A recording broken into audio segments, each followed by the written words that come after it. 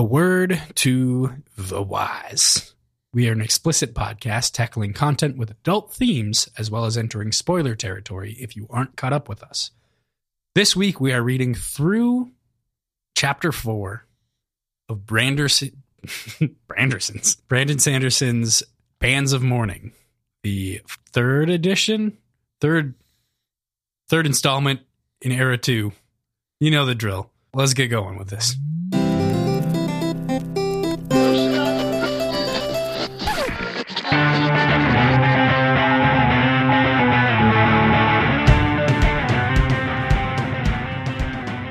We are Words and Whiskey, a podcast for veteran and novice readers alike. We tackle fiction novels and love to talk about what we're drinking. You should think of us as your intoxicating weekly book club. I have said Branderson so often that trying to say Brandon Sanderson just results in me saying Branderson, apparently. PJ, it is so funny because not only do you say Branderson so often, but I literally put it in our submittance for a thing that we'll talk about in a second here. But yeah, because I was like, we have to, I'm calling it out. I'm going to put it in there. It's a funny note for approval. So, you know, as it goes. Mm-hmm. So did that get commented upon? I'm genuinely curious. No. We got no details back. By no details, we had no notes back. There was like nothing, no commentary on the description or anything. It was just like thumbs up and then some details that we got for timing and stuff like that. So cool. With that, today is our first episode discussing Bands of Mourning by Brandon Sanderson, and we are going to chat about the prologue through Chapter 5. But before we do that, and before we talk... Sorry, Chapter 4, through Chapter 4. Before we do that, and before we talk about what we're drinking, PJ, where are we going on November... Oh my God, what is it? 14th and 15th? Yeah, 14th and 15th. Big old lake made of salt. I have no idea what Salt Lake City's like, but I assume it's just a big pile of salt that we get to swim in. Salt Lake is really pretty. I have actually been there a couple of times, but Salt Lake is a very, very pretty area. But yes, we are going to the Great Salt Lake City for Dragon Steel Convention 2022. Not only are we going, but we have been graced with a spot to present and to talk at Dragon Steel 2022. So we are going to actually be recording a live show, a live wrap-up. That's going to be a ton of fun. So, yeah, I'm super excited. This is going to be a blast. I'm so nervous. You have no idea. I am so very nervous about this. It does change something that has previously been relegated to like friend conversation that we can always go back and edit into public speaking, which is a very different foray of sorts. Yeah. Did that pile onto your nerves? Mm-hmm. Had you thought about that? Yeah. Was that on your mind? Okay. Yeah, exactly. So not only like we're pretty open about it. We do some editing for the show. I don't think we'll be drinking at the event. So nope. Like there's no big deal there. But when we have to like sit and think about something, once in a while we'll sit and like just be silent for several seconds. It's a minute of just like paging through a book, looking through stuff, and we completely cut that out. So I'm hoping it's natural enough that like people enjoy it. We've done a few live events here, which makes me feel better about this. I have never been comfortable anytime I've spoken into a microphone where I can hear like in a loud room myself echoing. And that's going to add some differences to this. It's going to be a wild time, but I'm so very excited for it. Yeah. Meanwhile, I literally spoke at our graduation and I'm very comfortable on microphones and on stages. Or not, I wouldn't say very comfortable. I've done it before. I would argue. I do agree with you. It's not something I hadn't thought about the microphone thing, because that is definitely one of the most nerve-wracking things is hearing yourself talk back whenever you talk. It's another thing to experience and to get over. So yeah, like I've got the monitor on in my microphone, but like that's not the same. But with that said, we'll be at Dragonsteel this year. It's going to be very exciting. We are speaking in Yolen on Tuesday at 11. So if you're attending the event, feel free to come. They do have a limited number of seats. It's somewhere between the range This is a crazy range, and I know, but it's somewhere between a range of 50 to 250 people. So of spots. So make sure that you add the event and come. The room has more capacity than that. We don't need to have any limit on it. They just didn't make it clear when we were submitting what the limit thing meant, or like ticket events or whatever. So not worried about it, but something to consider. Other than that, I'm just stoked. So let's talk about this here book, huh? But before we do that, let's talk about what we're drinking, huh? Okay, we could do that. Boogie, I can start. go ahead. Yeah. Today for dinner, I made pineapple fried rice, and it was It's very, more very food good. than I had on Saturday. Yeah, it was. But with that, I made a pineapple daiquiri, which was very, very good. And because I made a pineapple daiquiri, Wait, with the rice? with the pineapple, You made fried the rice? pineapple daiquiri with the rice? Yeah. Like you put the rice in the daiquiri? No. But I drank the daiquiri while I ate the rice. You know what's up. So, because we already had that cocktail together, I came into this deciding I'm just going to do a beer. And by a beer, I mean a very large beer. So I opened up a 2015 Surly Darkness, which is commonly regarded as kind of the crown jewel of Darkness years. I think it's like a year or two past its prime. It's thinning out a little bit. The raisin notes and chocolate notes that you usually get off of it have really fallen off. It's pretty flat in flavor, if that makes sense. Not a lot of lingering complexities to it, but it's still a very well-made beer. It's one of the last ones that Todd Hogg really personally had a lot of interactions with before he moved on and left Surly. Won't get into the politics of that right now, but he went on and joined Three Floyds after that. But yeah, this beer was my first foray into Russian Imperial Stouts, and it's hard to beat. Like, this at its prime is one of the best beers I've ever had in my life. Yeah, I was going to say that as well. Is like we experienced a lot of this mostly at the same time. I got a couple of sips of Darkness earlier because my dad had gotten some over the years, but this was the beer. This was the Darkness from the year that we turned 21 as well. So that also has some significance to it. So there's, some extra like little notes there. And it was amazing. And like 14 was really good. I remember that we went to a bar and we got a 14, 15, and 16 bore the next year. Mm-hmm. And I think we still landed on the 15 being the best, but 14 was pretty good too. And 16 wasn't bad, but it wasn't near the perfection. So I guess what that means, kids, is if you have them, drink them. Yeah, don't let them go. If you're one of those.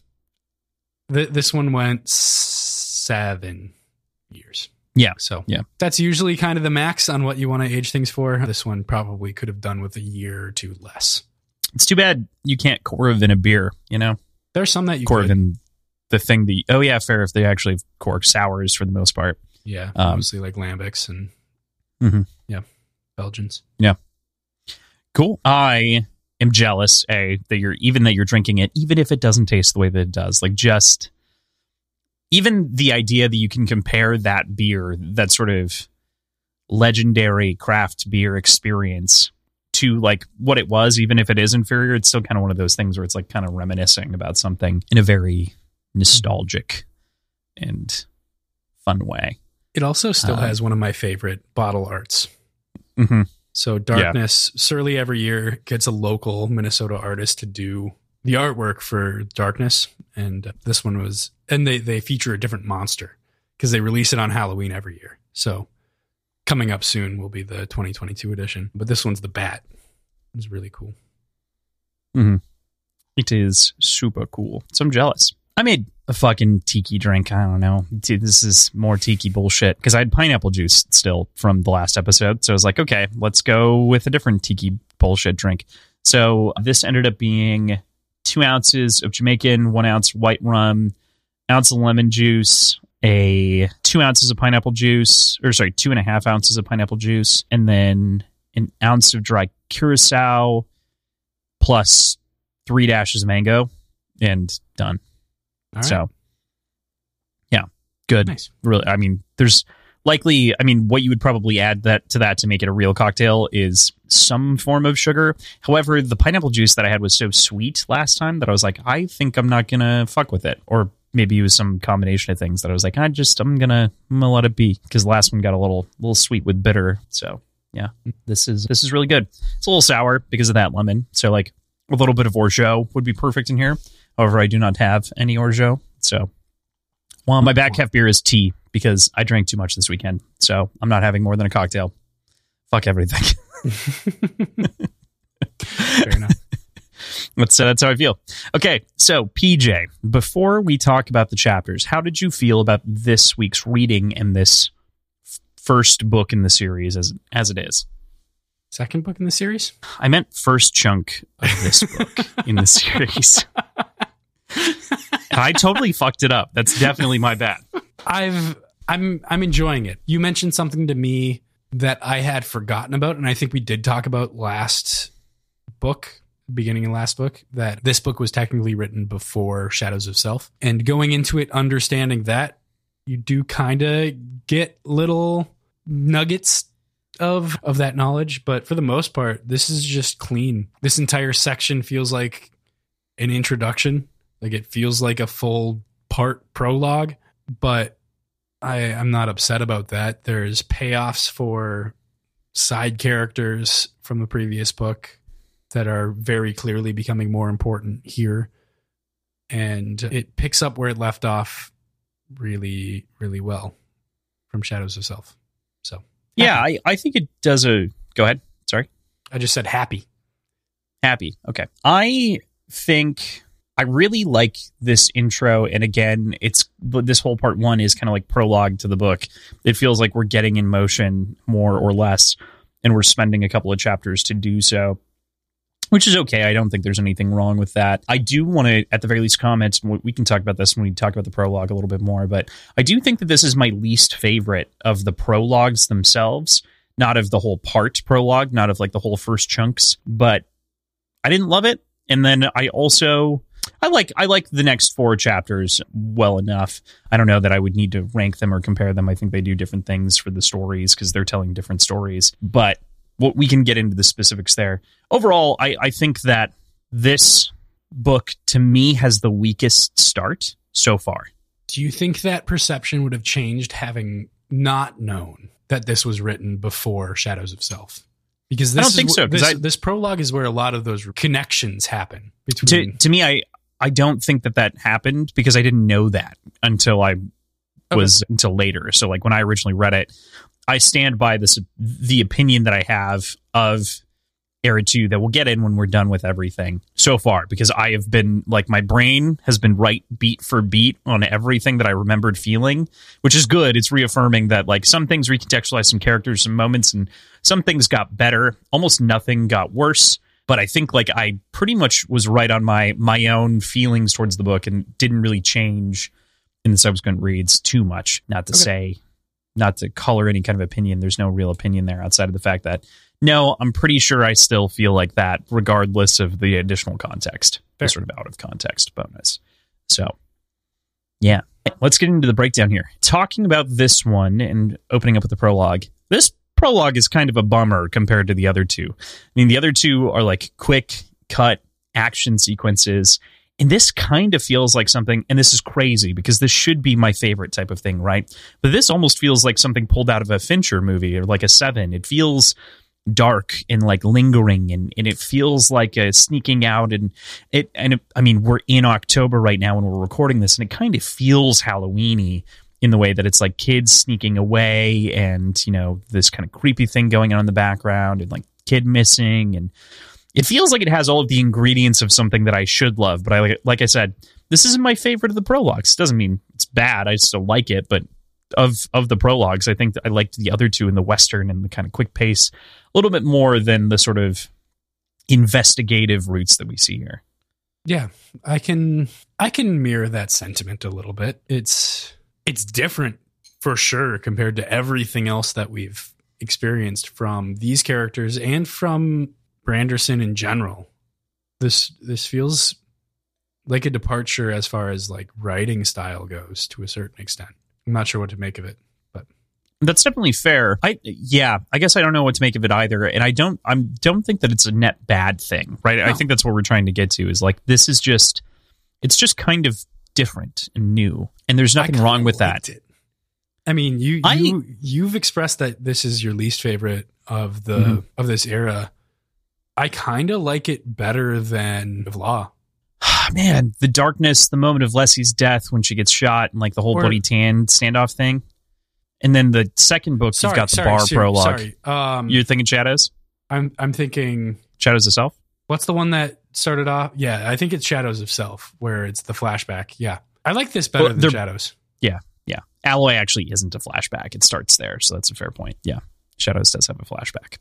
But yeah, I mean, and that's fair. I think that there's a lot of stuff to like here. I just think that it has just a little bit of everything and not enough of anything, if that makes sense. Like there's a lot of different notes here that I definitely will talk about here, but I wish continually that there was more meat on the bone.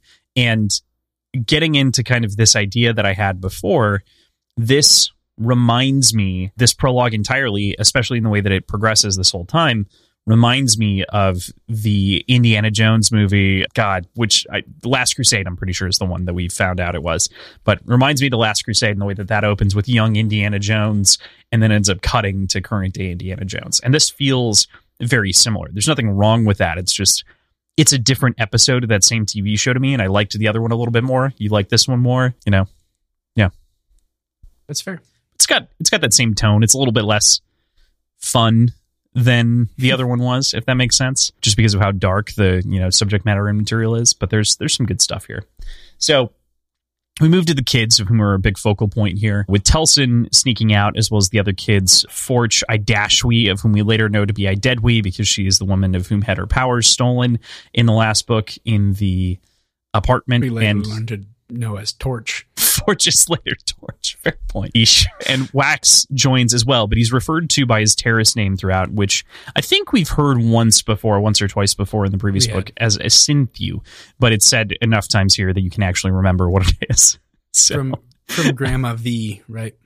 Yeah, Waffendal. So it's kind of as German. Which I'm actually going to say it's kind of German the way that Michael Kramer said it. So I'm sticking with it. I'm sticking with how Michael Kramer said that one. But we get the scene of kind of like some bullying going on. We know that Wax is an outside kid because he has these kind of split worlds and split life. He's got these two shadows of self kind of chasing him around as he kind of feels like he's in both worlds at all times. What'd you think of the kids? Here's where I'm going to agree with you about needing more meat on the bones, because we don't get enough interaction with any of them to truly get a grip on who any of them are. But we get enough to know that they're a little bit rebellious for whatever reason. There's a specific reason, but we don't really get to know that yet. And it just, man, the description of like a Halloween movie, I feel like is the best way to put it.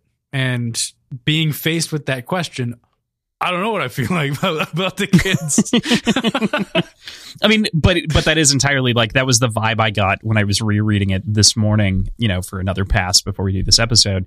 And I was like, oh yeah, Halloween movie. That was my first gut instinct, was sneaking out. And especially as the way the rest of this proceeds and you kind of see that mystery unfold, it just reminds me of like a slasher movie in a big way. I do want to talk about Idashwi for just a second here. There's just like the tiniest bit of like, she clearly thinks Wax is cute and Wax thinks she's cute. It's like just well done enough that I like it, but it doesn't add enough to recontextualize her. And I don't know if I would have liked it if there was more, and I don't know if I would have liked it if it didn't exist. So like, I don't know if it matters, but I do like the way it was written, I think is kind of the core point. I don't know if I care for the beat, but I think it was one of the... It's so small, but it was just this little bit of like fingers touching and brushing, and it was just enough to tantalize the senses a little bit for a teenager. My one immediate sort of criticism of this part is that going back to Shadows of Self, which we do know now to have been written second. Mostly. He did write about the first third and then rewrote it and whatever else, but yeah. Well, either way, the Dashway part, I didn't feel any sort of indication that Wax knew who this person was. Like, had heard the name, had recognized that it was someone, but I didn't remember any sort of fondness or memory of this person being brought up in the previous book. They're like teens here, and he's like 40 there. So like he's lived a whole life between A and B, and he also didn't live here that long. Yeah, that's fair. He was like here for 2 years or something like that. Like he wasn't here for a very long time. So I guess that can be a commentary on the fleeting feelings of teenage love. Yeah, and that's why like I think I'm with you on it, where it's like, I don't know if you get rid of it. I don't know if you try to make it more than anything. I think it's in a nice spot, but I do like the way it's written regardless. Like I think it's actually kind of sweet. Whether or not it's important, I don't know. I still think you could have done some sort of like hearing the name was a sudden, long forgotten fondness that ultimately came to nothing. Like, I don't know, something like that. It felt weird that there was no memory of this person kind of brought up. And maybe there was, and I just didn't key into it, but yeah. And that's where I think like regardless, it's not there's just the smallest touch of him remembering. It's very small. So it's something you can imagine him brushing over, but it's there, right? So she brings up the name, and I had to look this up because I was like, I think there's something there, but I'm not sure if it's that much, right? So the first thing is he's saying the name, and it's pronounced in the terrace manner, I-we. The syllables felt thick in his mouth, another reminder of his days in the village. The terrace language was dead once, blah, blah, blah. And he goes, I swear I know that name. And then Grandma V says, you did know her long ago. You were with her that night, actually, before. And then it cuts off and says, ah, yes, slender golden hair, shy, didn't speak much. I didn't know she was a ferrochemist. So, like, there's like enough there, but it's not something, it's great for a reread. Does not really matter, no matter which way you slice it. But it is. I didn't even realize there was a cutoff in that conversation. Yeah, right? Which is like he interrupts with a mental image and cuts out this whole other part, which is this part of the story that we're getting to read and listen to now. Which I That's think a good payoff. with it, I don't know that it is, and here's why: because it feels like a reverse payoff. You know what I mean? Because we don't get the context, and so we don't really know what we're seeing here because it's not made a big enough deal for it to. It's a seed, right? It's not a payoff. It's not a Chekhov's gun. It's a question mark. It's an Easter egg for a reread. Yes, exactly. And it does pay off in the end when you know and you have that context. But I think it would be giving too much credit, especially in the case of knowing how these were written, to say that this was not something that was like directly linked because I don't feel this strongly about this bit. But that's fine. Yeah. I do think overall it's a good moment. It's a sweet moment before. It's kind of fun. Yeah. But more importantly, there's Grandma Waffendal, right? And the cop and constable that's at the door. Waffendal. Waffenberger. Hembertsfer. Go and do a little bit of Pink Panther, Jacques Clouseau. Trying to save Waffendal here. But she's got the constable at the door. And I think that there's some interesting details that kind of get pushed in here. This feels like a decent commentary on modern policing, I think, especially in the way that she approaches the questions and how she's being asked, and how this small community feels invaded by a police force, an external police force. And I think that's really great and well written representation on Sanderson's part and kind of a nice little bit. But I think I really like the scene that follows the commentary on policing that we have here, where he's called into the room for observing the whole time as though she heard him or something. What do you think of Grandma? Like, what are your thoughts on Grandma throughout this section and kind of her advice on what to do? And Grandma feels like I knew for sure she knew that Wax was there the entire time. Mm-hmm.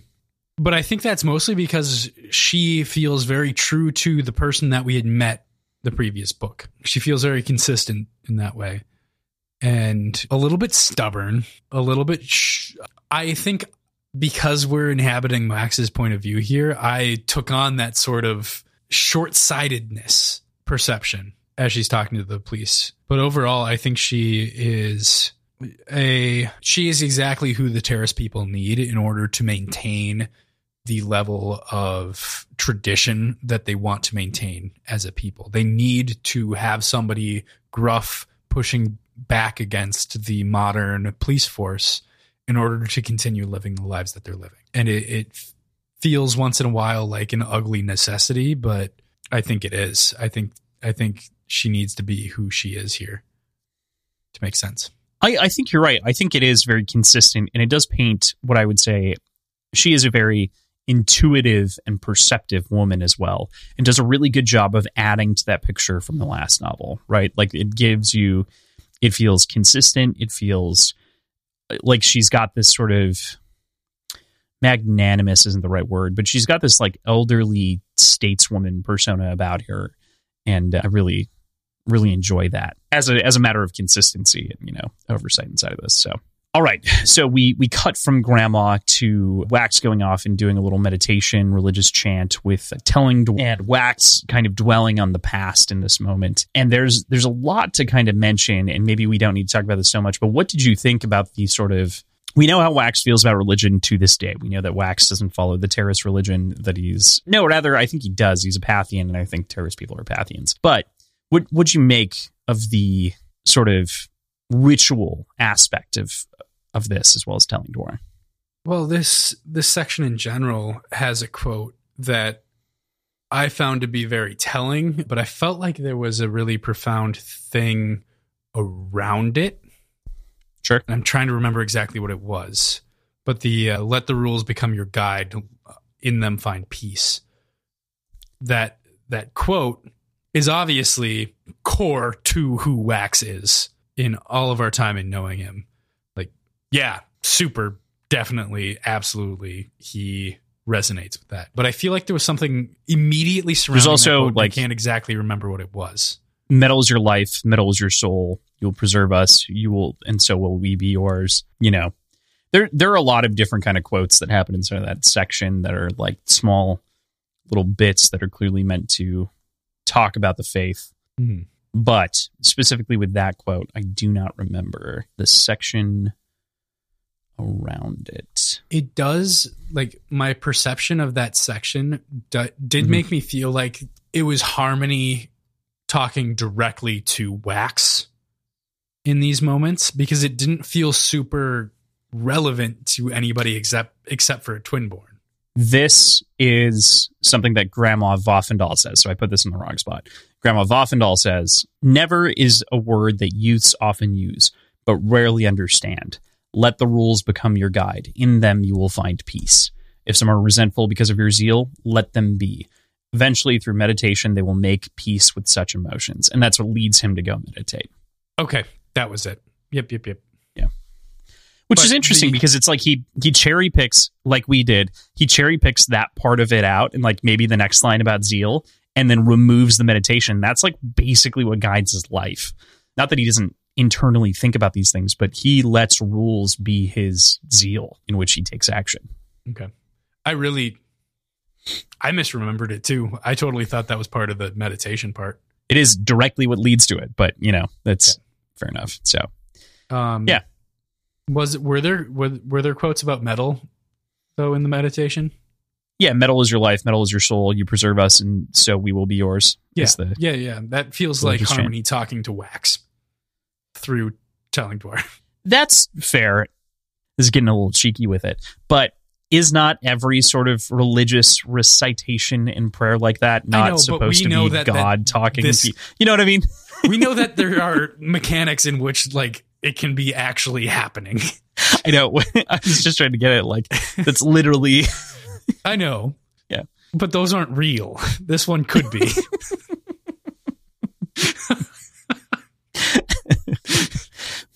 It does still have the same feeling, though, right? We can agree that it has the same feeling.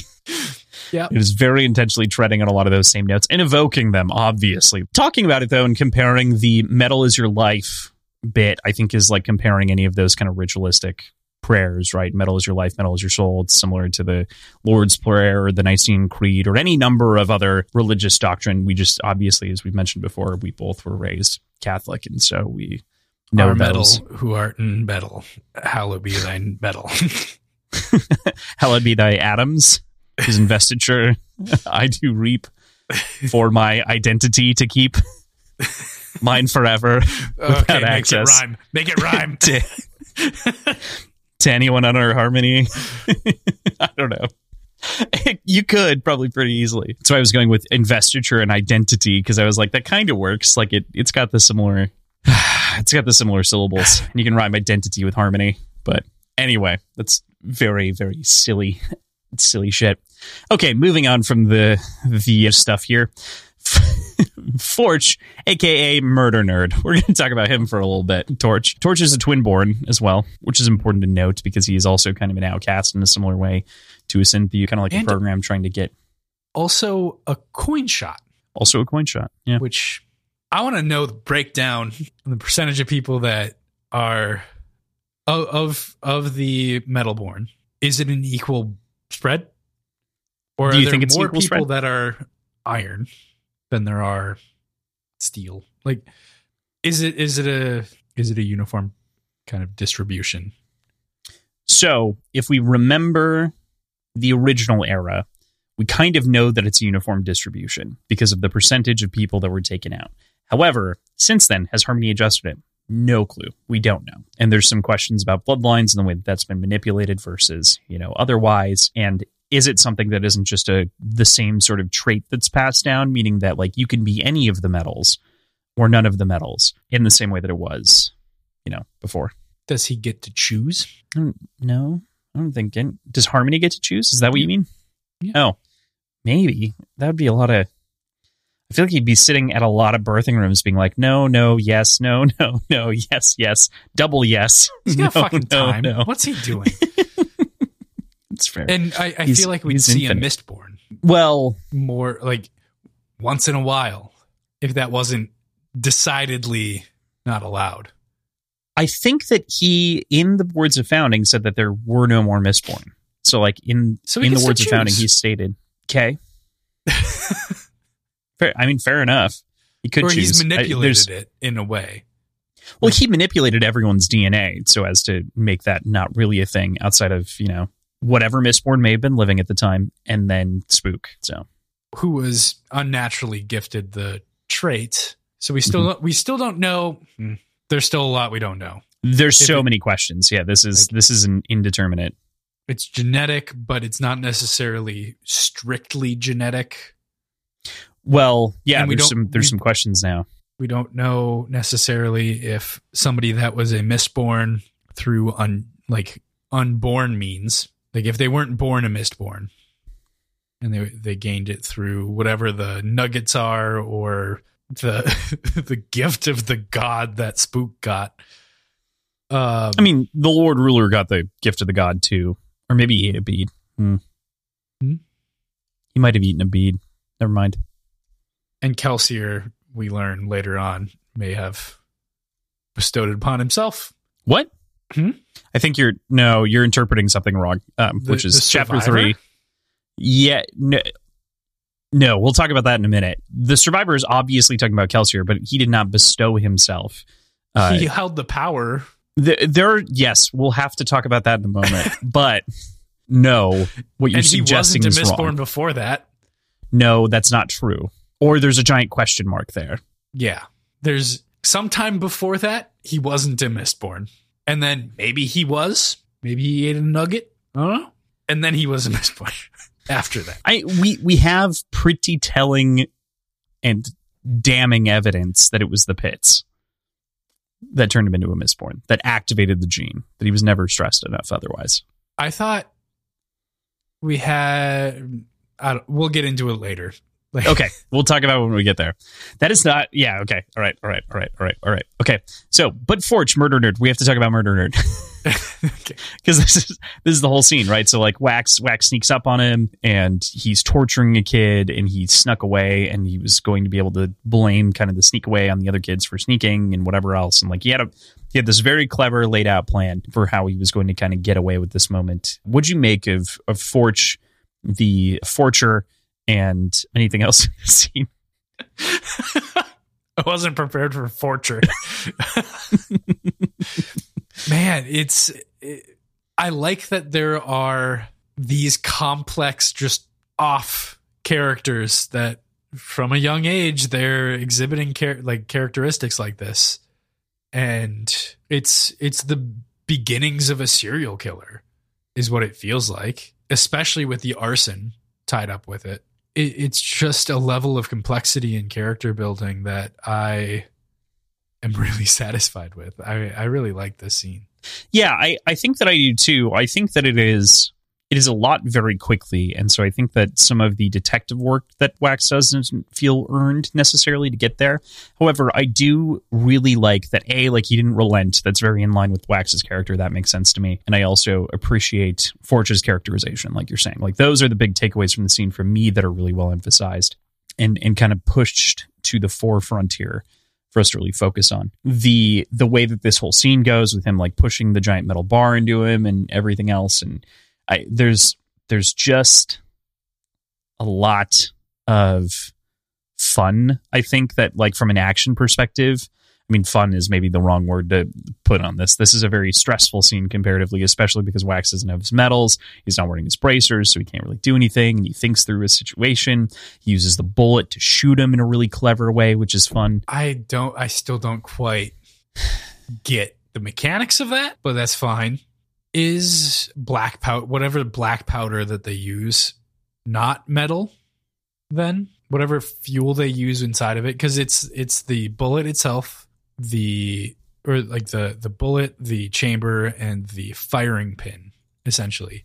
And he just pushes on the firing pin, but what makes the firing pin work is contact with the hammer. Yes, for sure. Gunpowder is not metallic. Black powder is not metallic, so, and has not been. Doesn't really matter. Yeah. That was a side tangent thought. Yes, yeah.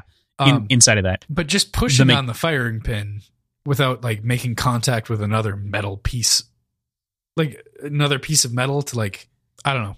I don't understand how that could be effective in firing the bullet. Well, it's not, okay. And this is equally a question as it is a statement. Please take it that way. Thinking about the mechanics of Allomancy, if you push on something really hard, is that not the same? Like, if you push on the blasting pin, is that not the same as actually hitting it? You're not, the pin isn't creating a spark or anything. It's just creating an indentation and a force, which generally kicks off, depending on the bullet, right? There's a little bit of variance here, but there's a little insert on the inside of most bullets beyond just the actual, the thing on the back. What's it called? Blasting cap. So there's the little pin that you hit. But there's a little, like, tripod on the inside, depending on the bullets, that also releases to, like, propel that momentum, make sure that everything's moving forward. And I think that is disconnected by the physical connection of the hammer, which is the biggest deal beyond just the actual need of impact. So in my head, that's what breaks for me inside of the bullet, not the impact itself. It's mostly because there's nothing retaining the shell casing. There's also that. So, like, pushing on the firing pin, why not just shove the bullet into his head? It's just going to shove the bullet. Yeah. It's all going to act as one unit because it's all fused together. And you're working with, like, metal deformation because of retaining geometry. Yeah. This feels like a cool thing, not a logical thing. This feels much in the same way, like, I talked to you on the phone earlier about, like, it doesn't feel like there's a lot of experience behind the writing for Wayne's alcoholism. This feels in that similar vein of just not a lot of, like, he technically understands the mechanics of how a bullet fires, but is missing pieces as to why it works. Yeah, I'm rereading the scene real quick. Yes, I think it does make sense.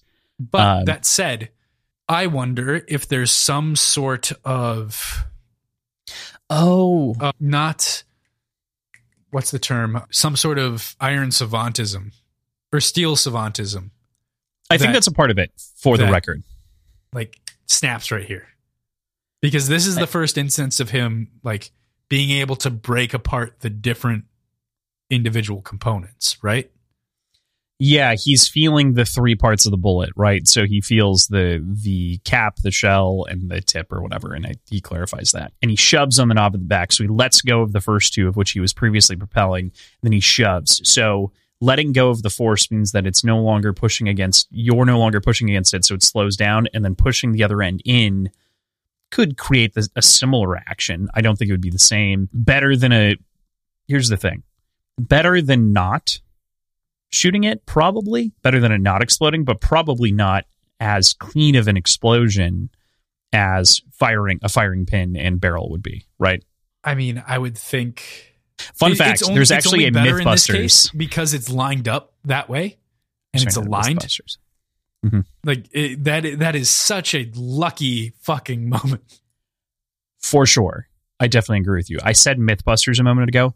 There's a new Slow-Mo Guys in which they shoot a bigger bullet with a smaller bullet, and it's really great, but it shows like the way that this can go wrong when you're not using a barrel in a pin firing system and using the pressure of the barrel to really propel the bullet, because that's a huge component of how this works.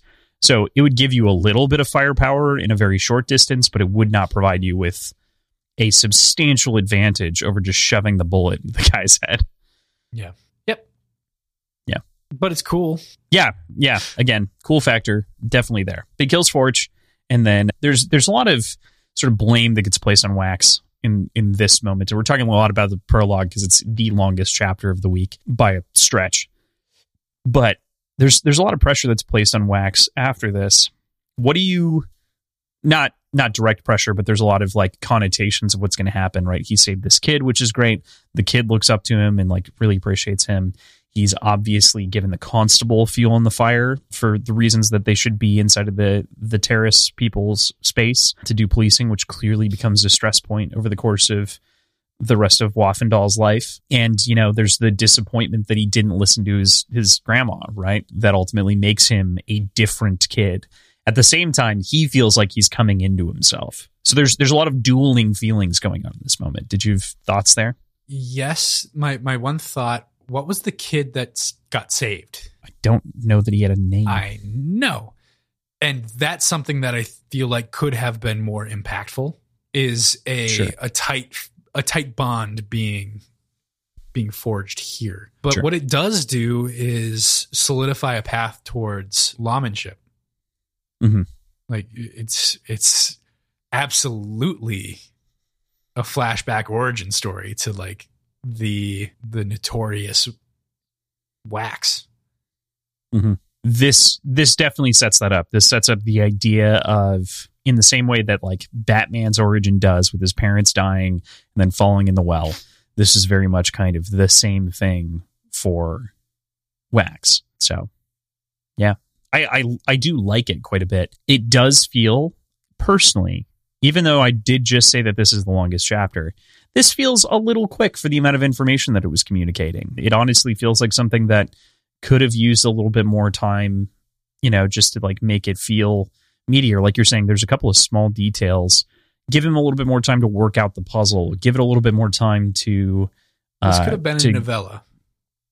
It could have been a novella. Obviously, it's a lot of restraint to not make it a novella and just to put it at the beginning of the book. But is that more satisfying than having a novella between that is, the origin of Wax that makes it feel substantial and kind of extra worldly in its own right? Right. Because this feels good. It just doesn't feel killer. Like this has all the potential to be like an incredible story, but it's cut down to just the most important bits. And so, because it's just those most important bits, it never really sinks its teeth in, I think. Fully, for me. Mm-hmm. Yeah, I agree. But the prologue isn't even fucking over yet. We've got another chunk of prologue. We do. So we cut from there to the Indiana Jones like sequence that I was saying before, the 28 years later from this moment, and it's a shoot up at the hideout. It's reminiscent of the other two prologues that we've had, which is funny, but it's in the current day, so it just goes to show, if you compare it to the other prologues, that Wax hasn't changed that much. And it also gives you a nice conclusion to the sort of stranger outsider feeling that Wax is having in the first part of this prologue, where he didn't feel like he belonged in either the noble society or in terrorist society. So this shows that he has found his place. This is where it is.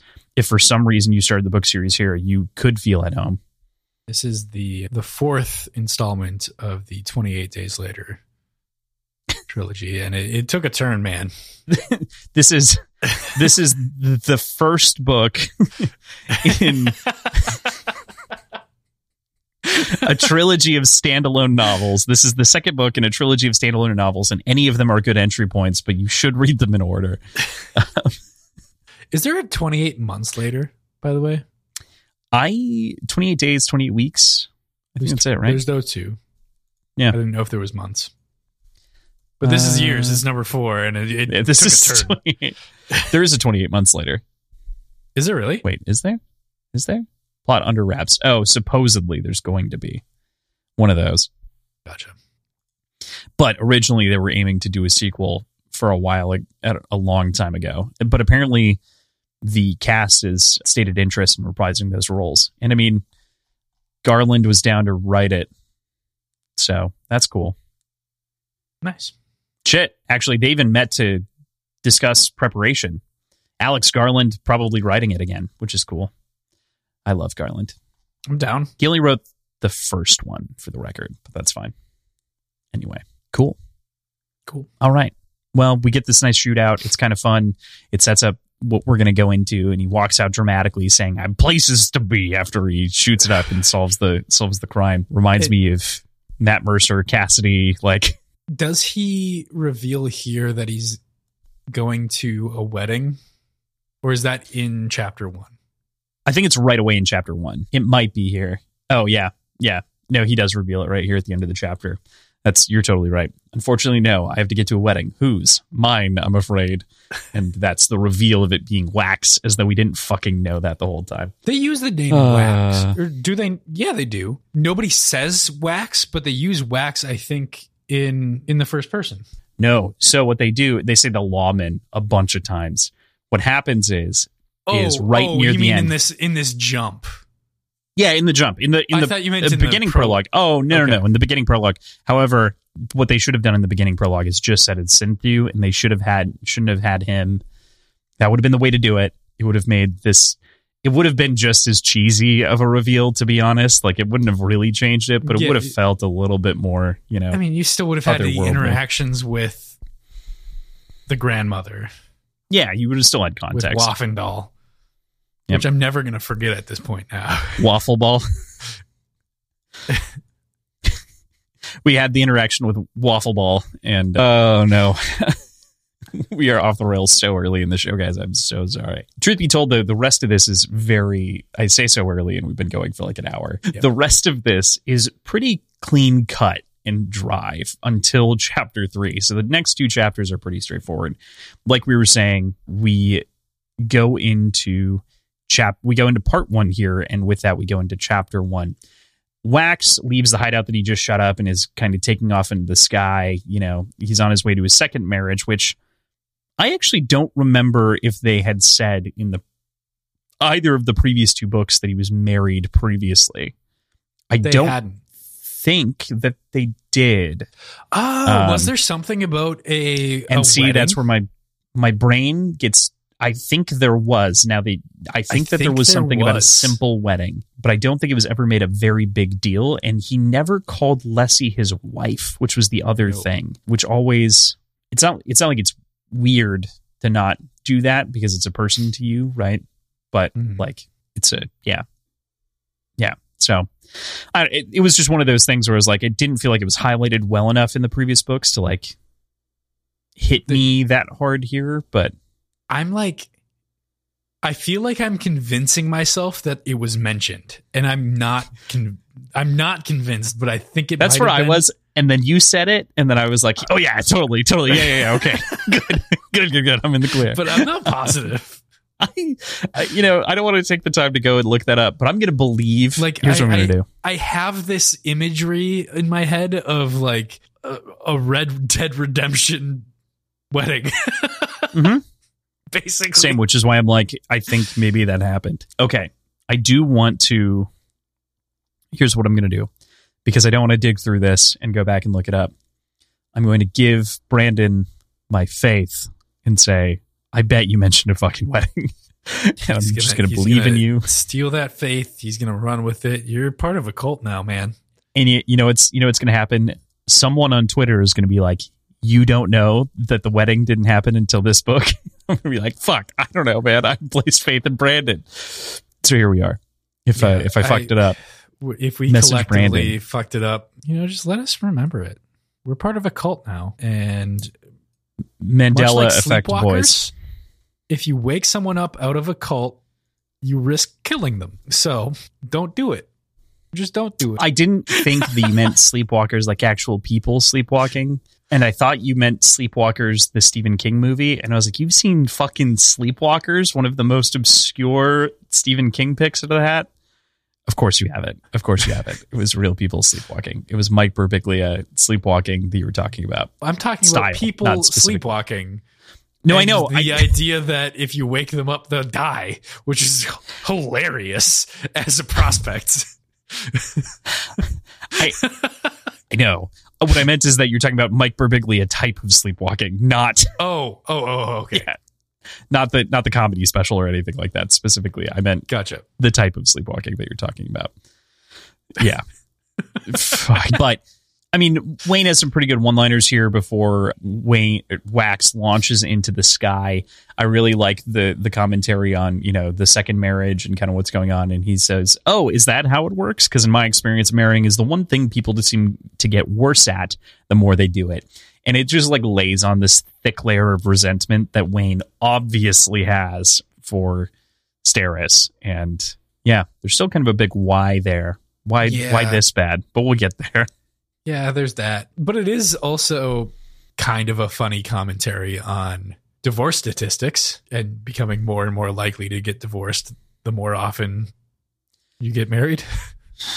Yeah, I mean, it is much more likely to happen if you've done it once. Yep. That checks out. I don't know. I've got counter arguments for that as well.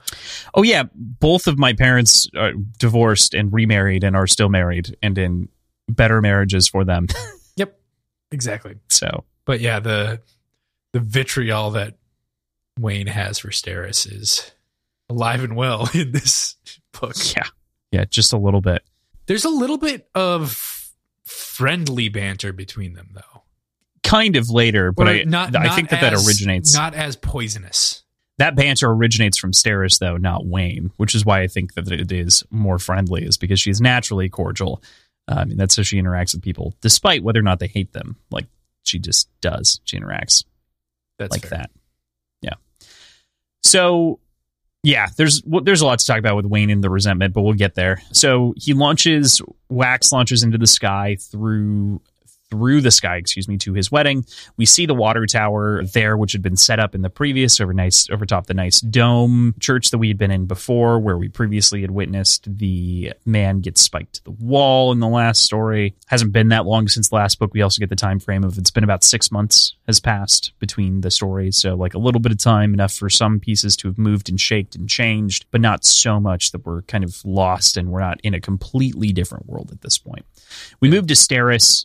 Go ahead. Sorry. Oh, I was going to say, before we get too far removed from it, there is a character that will come back that Wax disregards, and like that's when he pushes off and like jumps away.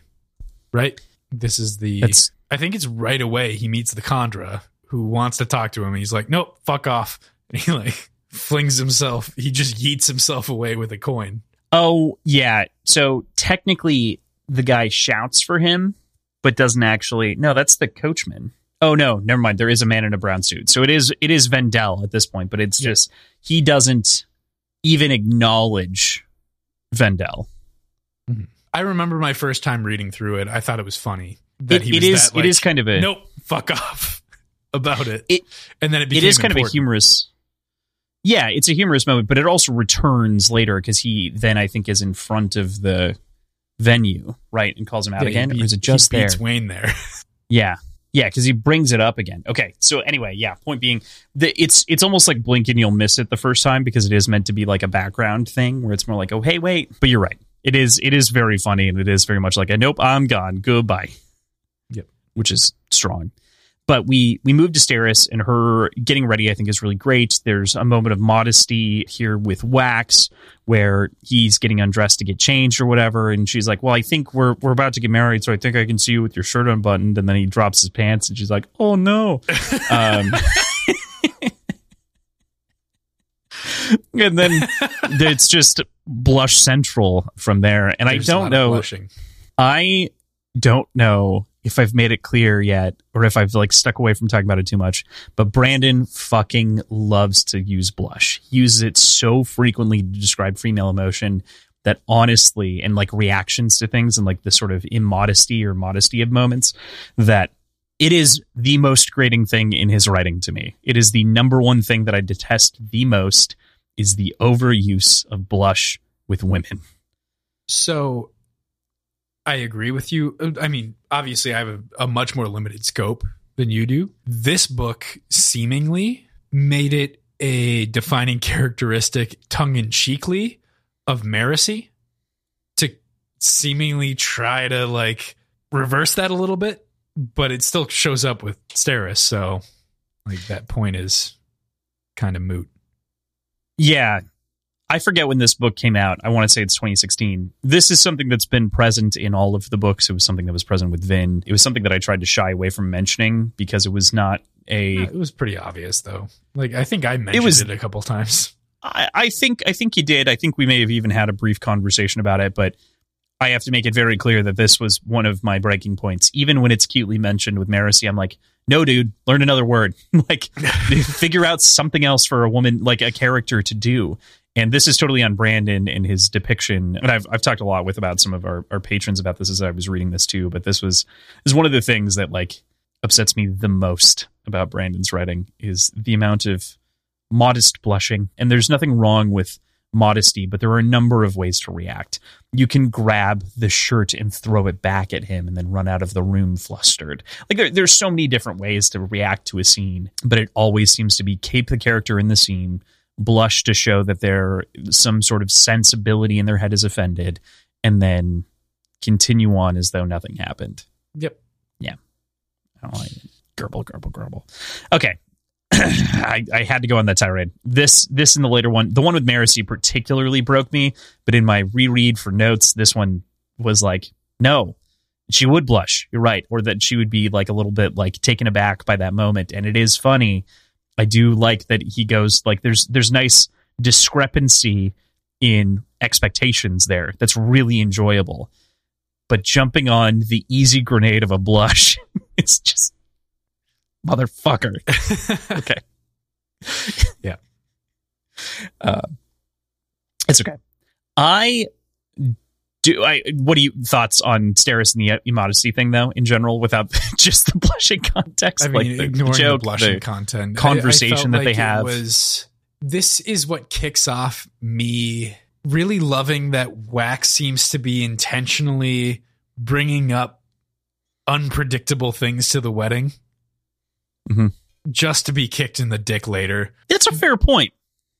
But he seems to be doing it on purpose, I think, to try to throw her off and get her like out of her head of preparedness. I think that's a great example of discrepancy here between the two of them, is that this is something that she thought that she prepared for, but she didn't. And so it does set her expectation for the entirety of what's to come. But even then, I think it's nice because it does set that and begins to move her out of her head. But then on top of that, I love that she is over prepared for all of these things, right? Like she is aware that things explode around Wax, and she has prepared so many things because so many different things could go wrong that aren't this. So I don't know. I think I like the over preparedness, but I also really like the point that you're bringing up with him trying to get her out of that a little bit and kind of play that. But he also gets into his own head a little bit later, which we can definitely talk about. But yeah.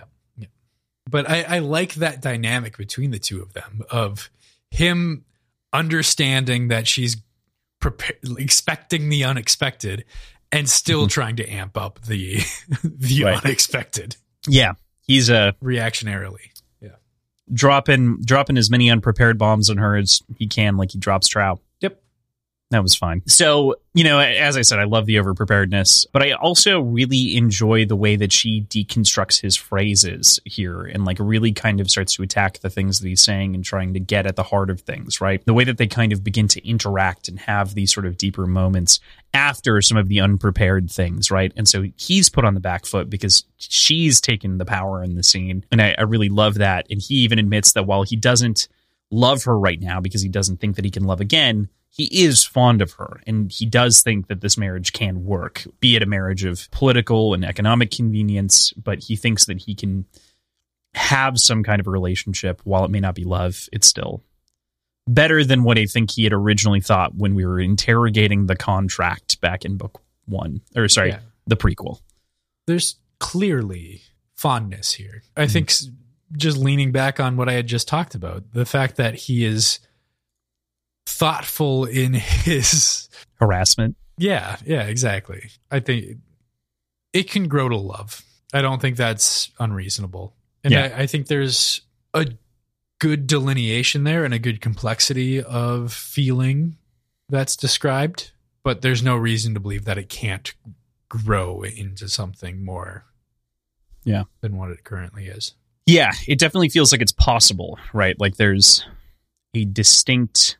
It's more that Wax is such a cynic that he can't see the possibility, but we can very clearly see that there is, that, you know, if he can break that cynicism, if he can break out of that cycle, if he can really put Leslie in the past, of which is actually a fresh wound now. It went from someone that he was getting over and starting to get on the other side of, to now literally being re-brought up and re-killing her. I think going beyond that, if he was truly as cynical about it as he puts himself on to be, he wouldn't be making this much of an effort. Also true. Yeah. That's very true. I think he's less cynical than he's presenting himself. So. Yeah. I definitely wasn't arguing that. I just think that he himself is embracing a cynical mindset, but he's not putting out the cynical energy necessarily. Yeah. I might argue that the terminology could be flipped and you could still be right, that he's putting out cynical energy, but he's not embracing a cynical mindset, but net result's the same. I guess. He's got the cynical thoughts, but he's doing not cynical things. But he's also thinking, like, there's clearly a battle going on. Yeah, he's trying to convince himself that he's more cynical than he really is. Yes, yeah, totally. But Wax has a dose of cynicism administered to him here as he has to wave away a Kandra that was chasing him earlier to leave him alone. We know, of course, this to be Vendel a little bit later. And it really shows, I think, more than anything else, that he hasn't rectified his gap in faith with Harmony. Like, he has not forgiven Harmony in any way, shape, or form for what's been done, which I think is in its own right also him not forgetting Lessie, and it's a way for him to honor Lessie by not forgiving Harmony. So that feels like it's kind of dueling in the faith in his head. Correct me if I'm wrong, but this was one of the Kandra that was dead in the cells that TenSoon was in, or is this the Vendela effect? I think it's the Vendela effect, for the record. No, Vendel was not in the book until... No, I'm fucking with you. You motherfucker. He was mentioned in Shadows himself. I needed Vendela effect. It's definitely the Vendela effect, you motherfucker. Sorry. You son of a bee. No, but it is like, I really enjoy this, again, a duality of faith here that's presented, right? Not necessarily duality like he's fighting between faiths like Sazed was, or like, you know, arguing internally between different sides, but he is actively interrogating his own faith right now because of the physical interaction of his faith with his reality and his fate, ultimately. Like, his entire life trajectory seems to have been predetermined to some degree and controlled. Mm-hmm. Yeah. How far does the wedding actually get in this scene? So the wedding itself is interesting, right? So basically they go through like an intro ceremony. You know, it's a round kind of dome and it's all built in a very different way. There are ash girls that walk around the edges and sprinkle ash. They've got torches that are lit up to provide some mist inside of the dome to make it feel like this, like, really survivorous ceremony. And before we talk about like how far it gets, I do want to at the very least say, like, we're in a fantasy world. This so clearly mirrors like some of the traditions of like Abrahamic and Christian religious ceremonies that it was like a little bit off-putting. I mean, not off-putting, but like wasn't the most interesting thing. Like, trading out flower girls for ash girls is like, okay, you know? No, but the one that was more interesting to me was God, I know the term for it. The smoke balls that get swung. Incense? there's a very specific term for those sensors. That sounds right. Yeah, and that being converted into something that mimics ash or mimics mist makes sense to, like, it's a little heavy-handed, yes, to bring it into sort of a Christianity-based ceremony, but I liked the parallels being drawn. The parallels being drawn between it and Christianity? Between the ceremonies, like the sure, augmentations yeah. to a Christian ceremony and this. Yeah, so I understand that the augmentations are interesting, right? I think that it is thematically heavy-handed, kind of like you're saying, like it's like, oh yeah, ash mists, duh, like of course, that makes sense for a survivorist. But I think that it's just so on the nose. It is. For That's like true. a Christianity stand-in, especially given the Kelsier connotations already and being made out to be this Christ-like figure inside of the religion of the survivorists. Like he is the martyr in the same kind of way, you know? I don't know.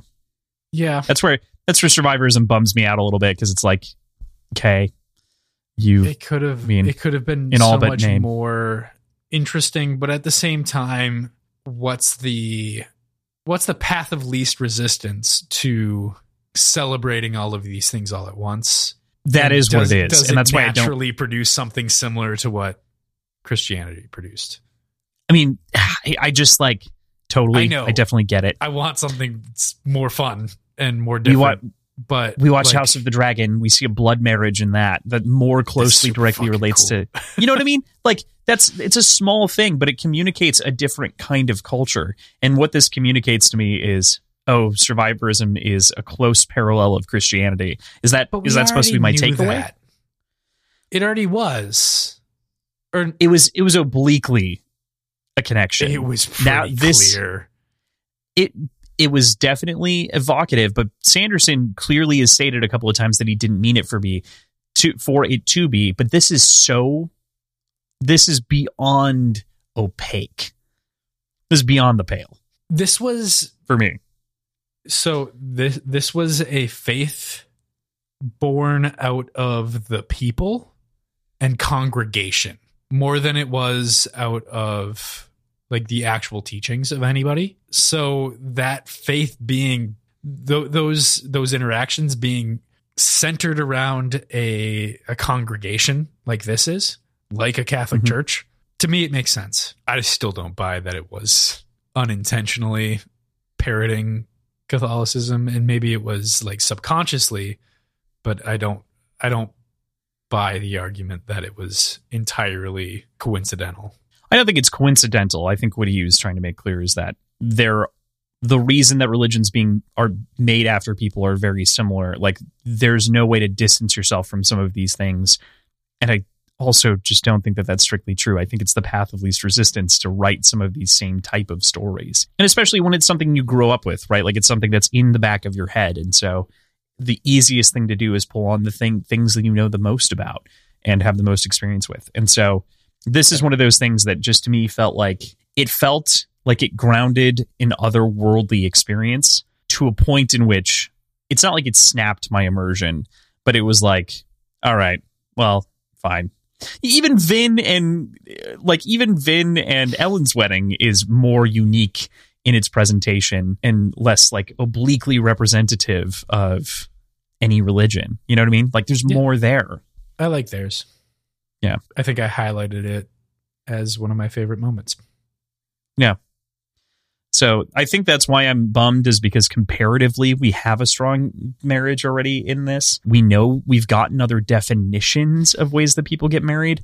And the one that we get presented with is one of the two that we get presented with is, you know, just very I also don't straight. think that Brandon Sanderson himself celebrates the way that the Pathians present themselves. I think it's more of a critique on Catholicism and Christianity and the way that they worship to a certain point. The way what that about it makes it a critique? I'm curious. This is Survivor, right? Not Path. Or that's what I meant. Survivor. this interaction itself, not so much. Like that doesn't really come into play. But some of the previous books and the way that things get augmented and the teachings get warped, and yeah, I think that most of the rest of it is kind of critiquey. I totally agree with that. Extending that and using that as a parody of Christianity and extending that forward, even though this isn't a critique in it of itself, the fact that it represents something and is recognizable extends that previously made. It doesn't pick at anything though, which I think is the thing for me. Doesn't, right? No, you're right, but it could have been. It contributes to the whole. It's like it's to your point. It's like it's contributing to the myth that we're talking about of the critique of Christianity through the survivor faith, but it is not in and of itself critiquing anything or making any statement, and so it feels borrowed. There is the darkness behind the backdrop that Wax alludes to of the previous crucified priest. Yeah, there is that they're literally having it done in the same. I mean, is that a? Yeah, I don't. Is there any kind of critique? I think that's just on his mind. You know what I mean? My thing is like, if nothing else, my takeaway from this: Ash Scrolls are boring. That's so boring. Fair, and it's doesn't so make boring. a lot of sense to me. No, I understand that the survivors would worship the ash and like have a lot of respect for the ash and the mists. That makes sense for me for the world before. You know, that's a lot of religions worship the world before. Imagine Mist Girls. Somehow worse. I don't know. Ash Girls were better. I don't think Mist Girls. No, mist trailing. No, I don't like it. I don't. No, literally, just anything else. I think that's my core takeaway here is like and we already got this church though. We already got the description of this church previously. We know what these churches look like. It has to take place here. I don't know.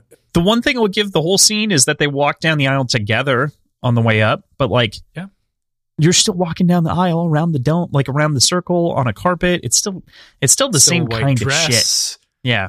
It's still the same kind of shit. I think that's my issue. Is it's just like I'm not disagreeing with you. I'm just trying to find a way to like. Yeah, that's fair. That's fair. I'm being a little critiquey today, so I will back it off a little bit. But this was one of the few things that like irked me about this first section, like I had talked about before, where it was like it feels fine, but especially for a world that up until this point has felt so different and so well fleshed out, this is something that just feels so samey that it's like neat, you know? Right. But yeah, I think especially for a series that is specifically more often than not a critique of faith, this is just an overlay or a repeat of faith. Yeah. And it gets wet. Yep. It gets wet. It gets very wet. It gets very wet. And that's how the chapter ends. Is the water tower wet wedding? The water tower collapses and creates that wet wedding that PJ was talking about. And there's a lot to say about that in the next chapter because that's really where it gets tackled and handled for the most part. But yeah, what a moment, what a scene. I love that he's just wearing one metal button. He like everything else is not, but he's just got his emergency metal button. Before. No, I know. I just like that it's repeated. Like it's just the fact that it's like it's a consistent small thing that he always has a piece of metal on him. Fair point. He's got his own shit button. But it makes sense in the context of like ever since he was a kid, he's needed something like this to like push off of, and it's reminiscent of that again. So it's a nice full circle thing to like see it layered since the beginning all the way until now. Yeah. You're so right. It is a no shit button. Is it? I'm pretty sure it's like it's one of the center buttons, right? Because it's like right at his center of gravity. Mm-hmm. So like whatever direction he's looking, it's going that way. Yeah. Yep. It's a nice little touch. It's a nice little trick, you know, if you're a steel pusher. Okay. With that, we get into chapter 2. I enjoy how the flooded church appears here in this scene, and no one was really hurt, but I wonder if that's really how it would go. You know what I mean? Like, We do get a little bit more on it later that it was less water and that, you know, the whole thing didn't necessarily pour out and that it was obviously at non-dangerous levels, but a metal water tower collapsing into a glass roof, like that seems precariously dangerous, Wayne, especially with guests and people, you know, around. I don't see how it's not more dangerous. You know what water towers are for, right? Do you know how much water in those things? Yeah. And I think that he clarifies earlier that like he knew that only so much was going to go and whatever, and like knew that it was low. There's some very small clarifications. I don't think it's enough to justify this decision, because it's not just that like Wayne, and obviously we don't quite know this yet, we'll know in a second, but like couldn't he just do something else to object beyond like literally an act of, I mean, in our society, like felony damages at a felony level, like probably a lawyer can definitely clarify this for me if I say the wrong sort of thing, but like an act of domestic terrorism, like, Lindsay, is that not what we're staring at here? Yeah, please, Lindsay, clarify for me. It's property damage for sure, but it's with domestic intent terrorism. I think that's the way you would frame it. He's not intending to kill anyone. You know, that's the one gap that I'm giving it there. Or but cause harm, undue harm, terror.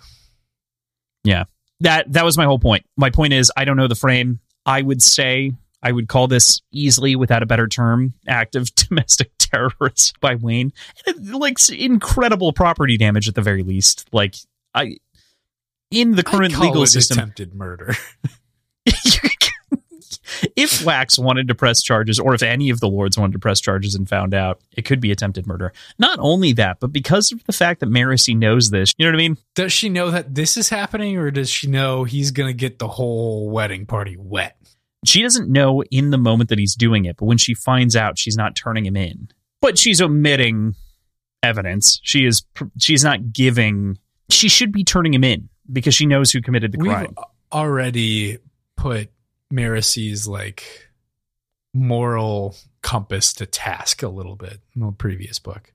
Like, she's not as lawful as she makes herself out to be. She is starting to and continuing to live by her own moral code beyond what, like, Wax is much more lawful than Marasi is. Yeah. I mean, since Alloy of Law, we've definitely seen that shift when she went from school to in the system to now kind of this detective on the beat street. So you're right. I think that's a great point.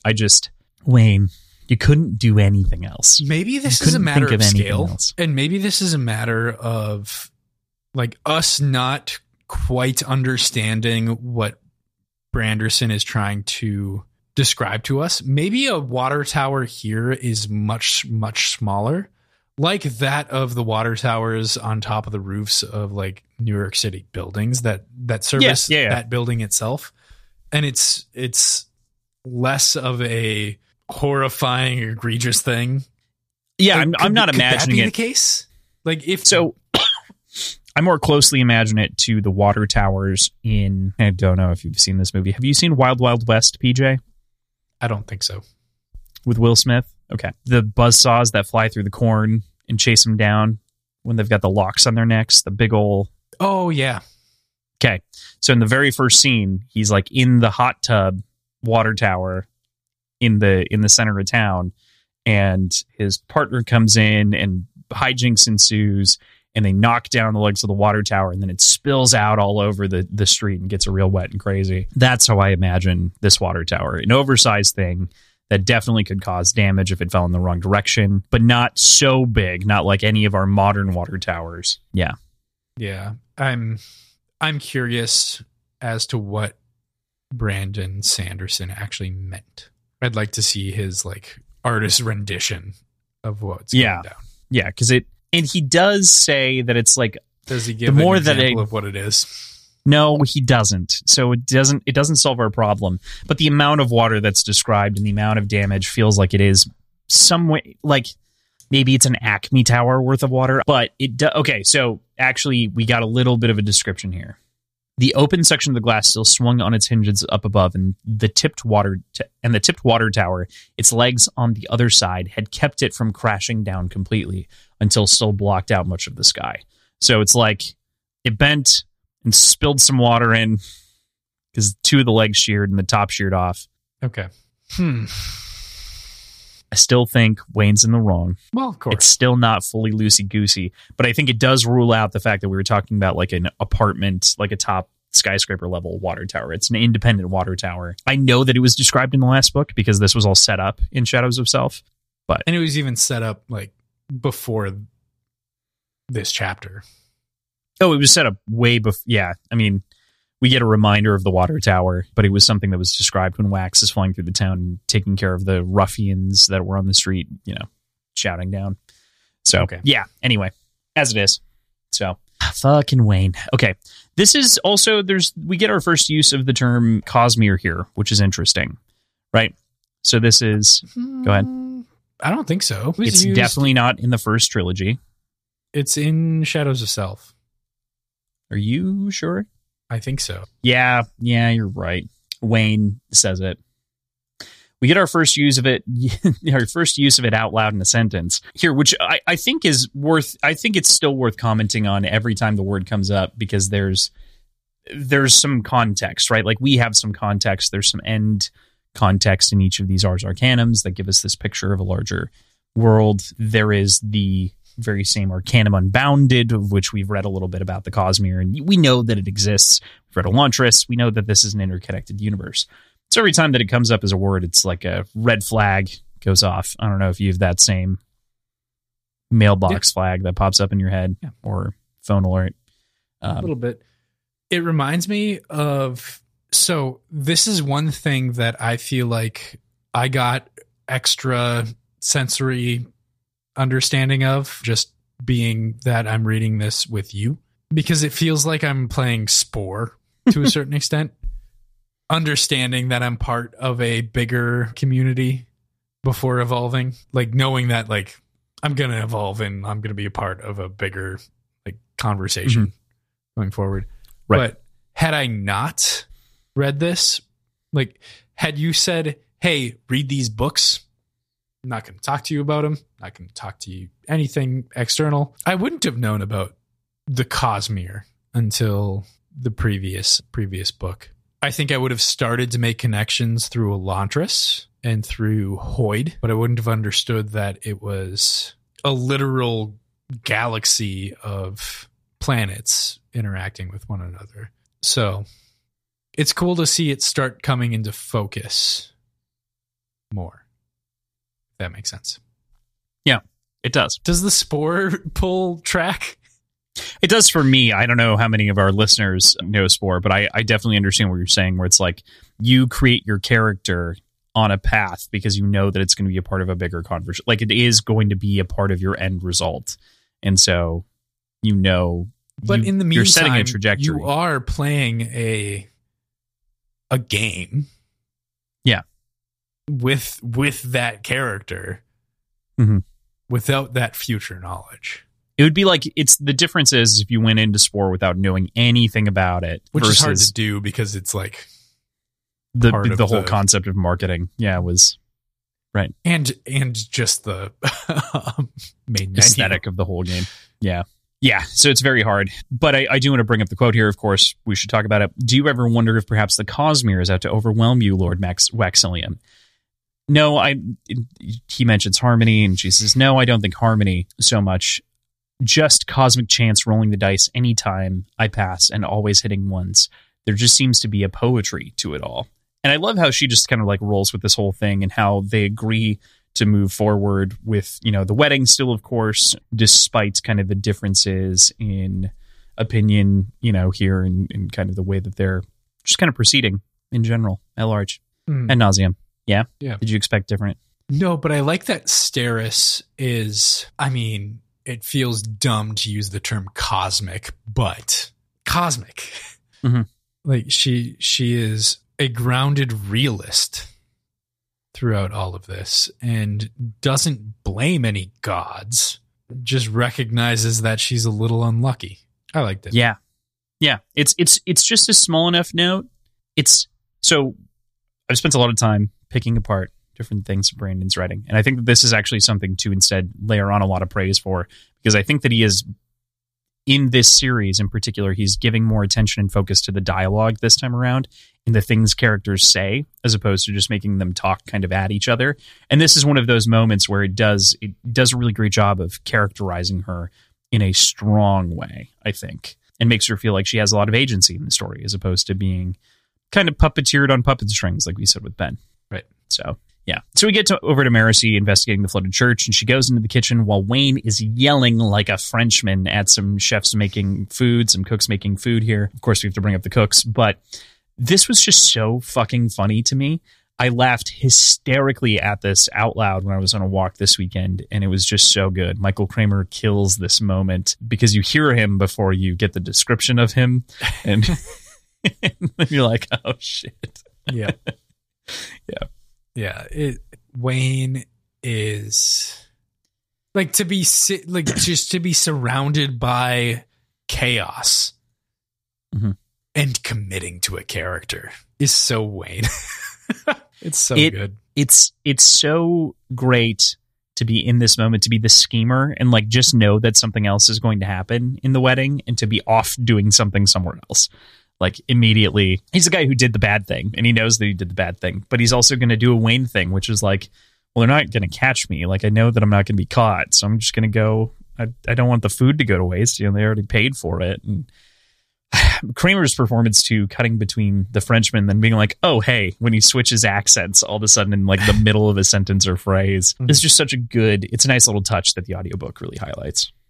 Yeah, I agree. We've talked about this a little bit already, but Wayne being behind this and the property damage. Do you have any more thoughts about like the way that this is approached and addressed? Like it's just shitty, but it's like, it's shitty, but it's obvious, especially considering the pendant thing. I felt like that was off from the jump. Mm-hmm. The note, I don't know. This makes more sense than the story that we were presented with in the beginning on why Wax wasn't there or why Wayne wasn't there. Yeah. So, yeah, this gives a lot more clarity as to what was going on.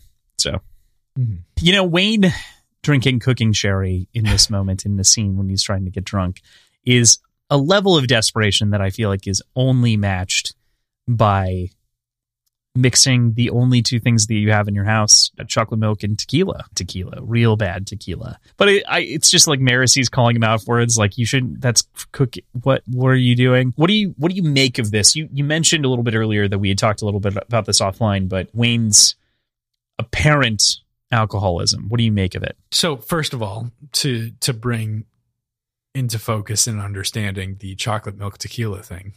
Oh yeah. This was Crossland and our friend Bill. After I had moved out of he and I's apartment, I was back at school and those two lived together. And we're having a Skype night because this is before Zoom or FaceTime or anything. Or Discord. Yeah, so we're hanging out on Skype, playing some League of Legends, I think, early on. And we're all drinking, but all they have is tequila. And this is at the point where, first of all, the tequila was shit. And second of all, it didn't matter because it was alcoholic, but we didn't drink good alcohol. But they didn't have anything to mix it with except for chocolate milk. And alcohol makes milk curdle, including tequila and including chocolate milk. So Cross and Bill drank chunky tequila chocolate milk.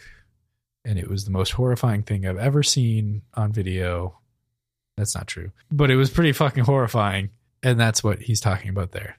But regarding the alcoholism or the supposed alcoholism, there is something here that Brandon Sanderson is trying to get at, and I can feel him trying to get at it, but he just doesn't have the firsthand or secondhand experience with it to do it effectively, and it comes across almost stereotypical. And I know he does a lot of consultation, and I know he does a lot of proofreading, but this seemed to just not hit the mark for me. And that's the description of Wax's dependency. And it's not necessarily a physical dependency because we know he has gold to kind of pop him out of things and recover from things. But there's a neurological dependency for sure, trying to numb things. And there's a bit too much comedy surrounding it and not enough weight that the characters surrounding Wayne lend to it for it to feel realistic to me, if that makes sense. Definitely.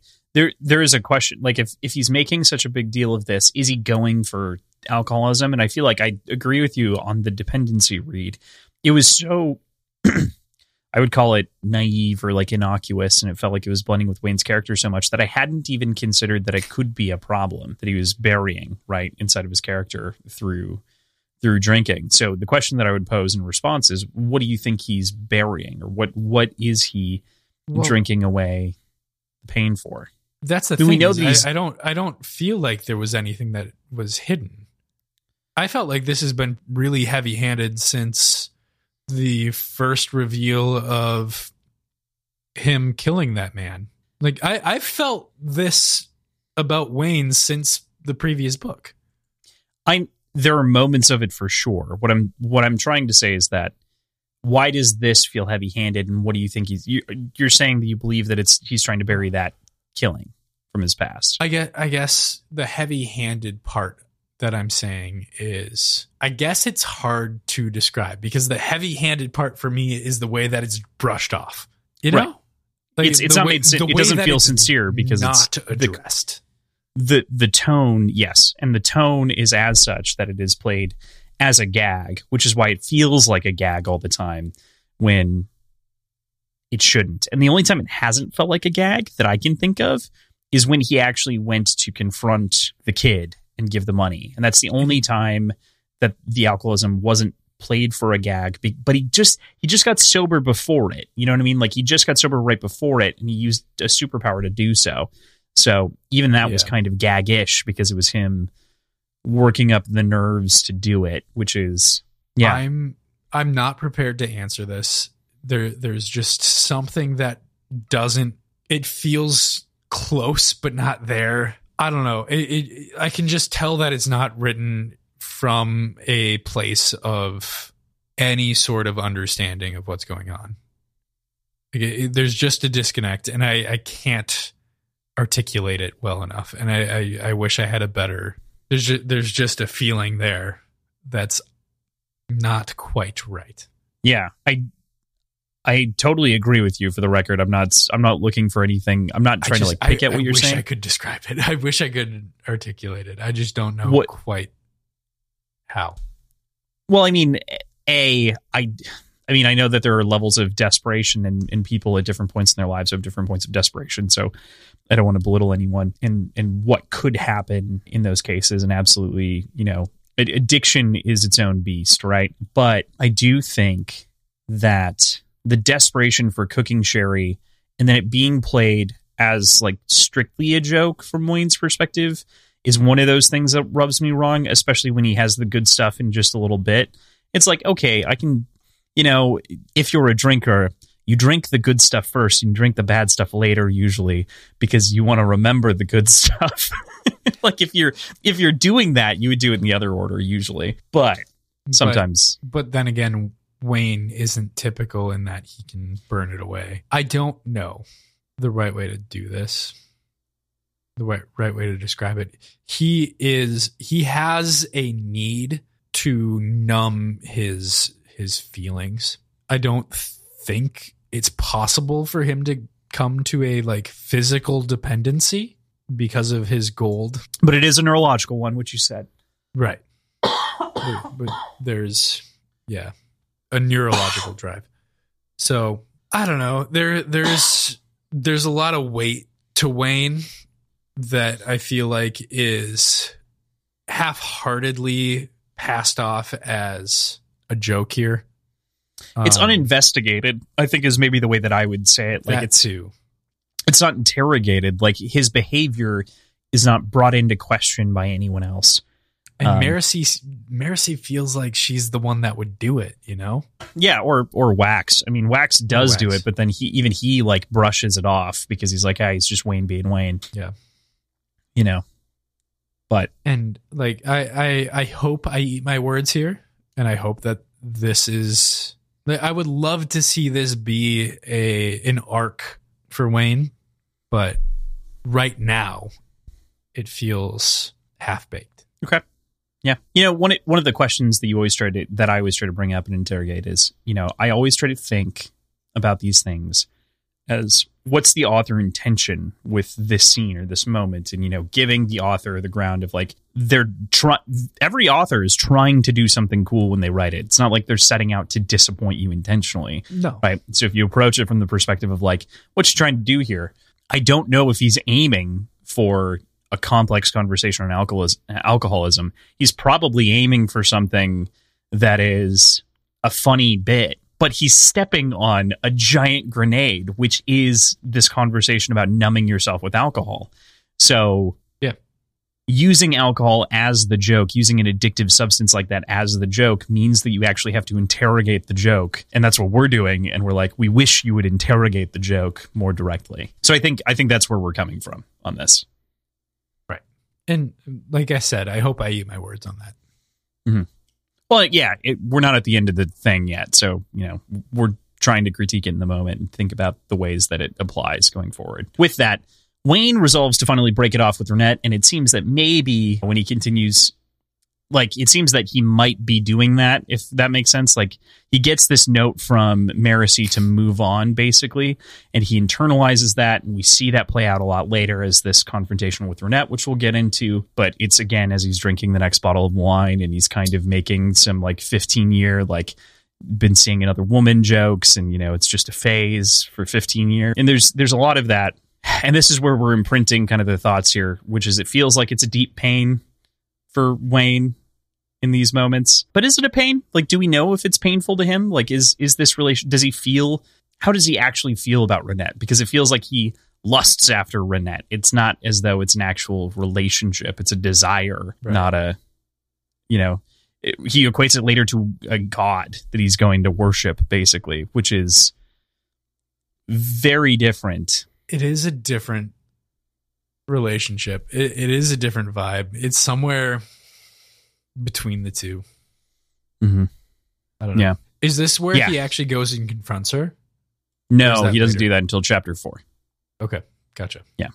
No. But they run into Vendel the Kandra, of whom gives them the spook and begins teasing us about new things, with the end of the chapter being this giant question about, what do you know about the nature of investiture, Marcy Combs? Tell me, Miss Combs, what do you know about the nature of investiture and identity? And it feels very noir detective in its phrasing, specifically. Yep. Like, it gives that energy, which is good. I enjoy it. Yeah, but I do too. It's a tease into what is going to undoubtedly be the longest part of this discussion, which is chapter 3. And I just realized it's going to be our Halloween episode, effectively. Spooky dookie. I challenge all of you, in spirit of chapter 3, to steal someone else's hands and wear them for all of Halloween, just as a funny joke. Bing and I are going as Bert and Ernie. Good. So I will steal his hands for you, for sure. Perfect. They will be the gloves, but they will be hands nonetheless. All right, cool. With that, we go into chapter 3, as mentioned. Wax heads into the mansion, and there's this great quiet moment that happens outside where he actually stops and sits on the steps. To quote, he was good at hiding his scars. He'd been shot almost a dozen times now, a few of those wounds quite bad. Out in the roughs, he'd learned to pick himself up and keep going, no matter what happened. At the same time, it felt like things back then had been simple. Not always easy, but simple. And some scars continue to ache. Seemed to get worse with time. Yeah, there's been a few different moments throughout this book and this series where he's doing the exact opposite of what he learned to do in the roughs. And I felt like I'm remembering, I feel like there was something like that here, but maybe that's sticking out because there wasn't something like that here. Do you know what I'm talking about? I do, where he would like investigate things a little bit more and would. I do kind of understand the spirit of what you're talking about. I don't think that there was anything here necessarily that he was hearkening to until he actually gets inside, and then I think there is something that he was thinking about. But at this point, I don't. That could be it. This is more of like a reflection of like, you know, I mean, the loss of Lessie still, and like the wedding setback, and like just kind of a general defeat that he's feeling in this moment 6 months later. Yeah, for sure. And we've had conversations about his scars here and there, but they'd never been enumerated. Oh, they specifically had been through Marasi from the first book in Alloy of Law, because there were 2 more than what she had historical record of. But was this even more than that? Or did he say 12? I don't think he's being specific about the number of scars. Like, I don't think that's I think this is the metaphor of scars, right? Like, this is... Well, there's that, but he'd been shot 12 times is a very explicit thing to say. Yeah, and yeah. In Alloy of Law, is it 12 and she only had record of 10? Or was it 10 that he said and they only had record of 8? And he's been shot twice since. Oh, is that what it is? Yeah. Okay. Yeah. So it's adding, like, it's additive, it's cumulative. But yes, that's where that number discrepancy comes from, is totally the additional times that he's been injured between books. But I think his metaphor of scars and like taking this quiet moment. Yeah, the physical scars don't matter as much as the metaphorical ones. Learning to pick yourself up and keep going is, it's profound. It's heavy. It makes Wax feel more human than he does throughout most of the previous books. Mm-hmm.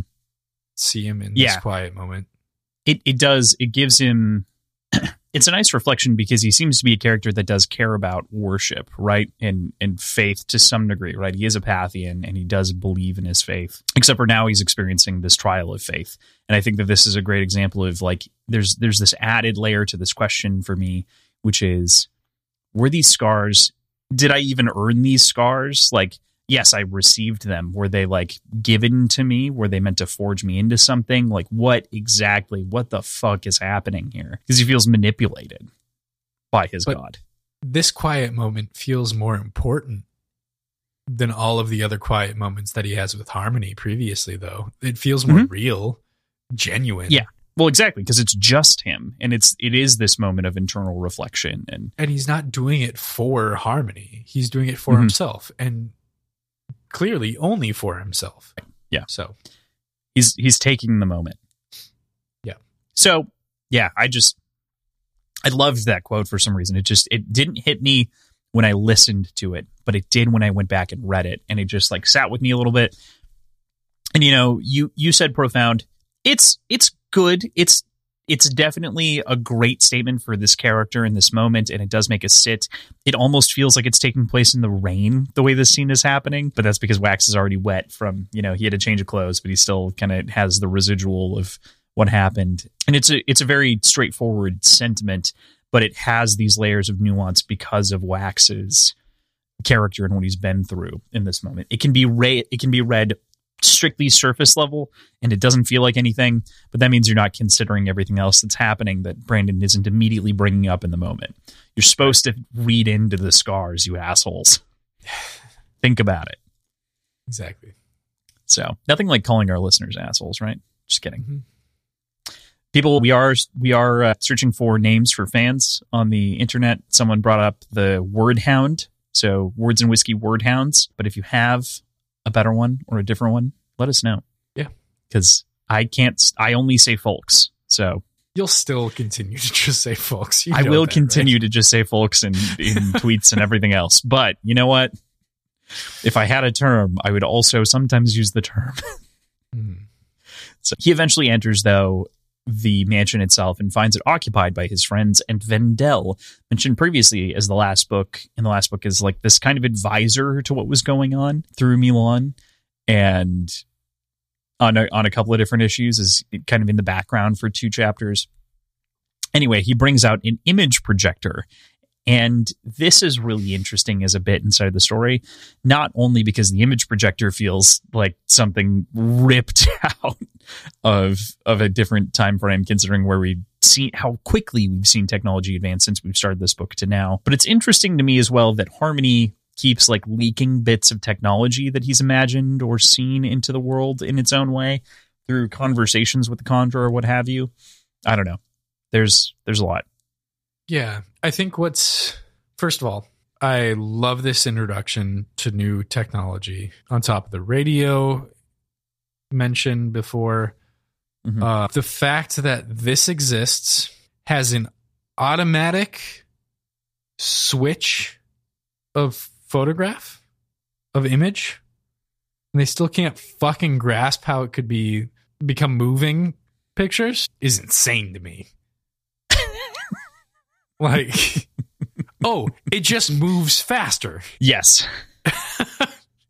Right. If he had to go and switch out physically, like manually switch out the photo, it makes it more of a mental block for me for like, how can you make this a moving picture? Mm-hmm. But the fact that it's a moving picture, I don't know, man.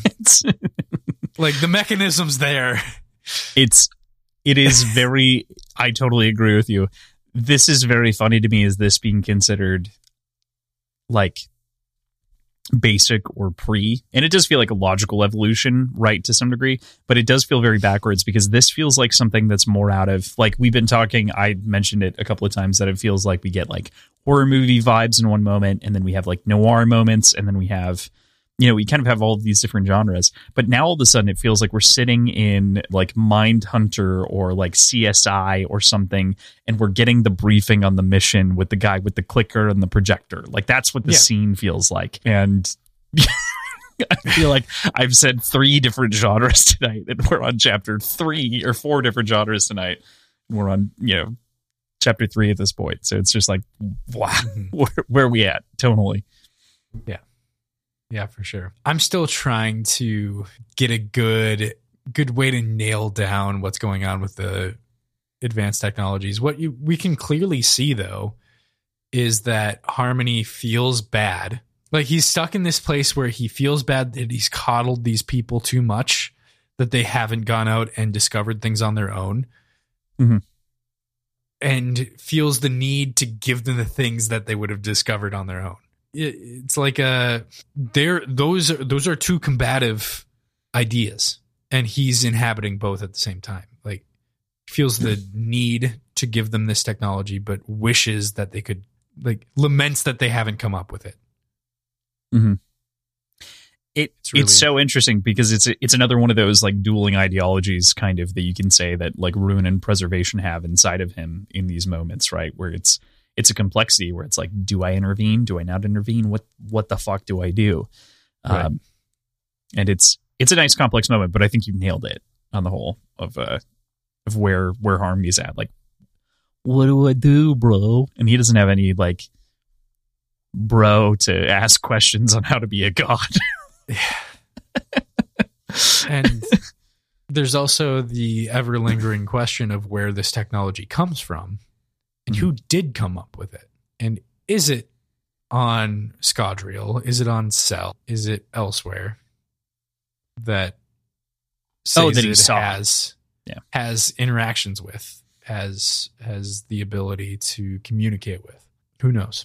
I get it. I was confused for a moment there. I was like, what? Where? Oh, okay. Yeah. Like, where did he glimpse the technology? The name. Yeah, right. It's a fair point. Because that's an established name. You should have had the radio by now. Mm-hmm. Like, since when is he in the market for naming shit? Yeah. You should have had the beep beep sound wave thing. Mm-hmm. And how does anyone take that and turn it into the radio? What? Yeah, there's some gentle tears on the edges, but it is interesting for sure to inhabit this perspective of like, God, I gave you guys everything and you haven't figured shit out. So I guess I'll give you more. is the do answer. I give you more? Apparently. No, you fucking spoiled kids. Like, what do I do? There's also a lot of whiskey that goes around in this chapter, so cheers. Neither of us are drinking at this point. I've you've got a little bit. left. Okay. I do finished mine appreciate right that before we this. didn't drink in the previous episode or previous chapter.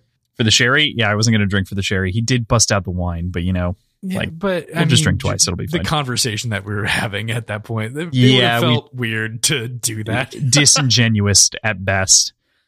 So, cheers. By the way, this bright orange guy Mhm. is What If 2. Oh, nice. I don't have What If 2 yet. Sada at Target. Nice. You have to get Warbreaker.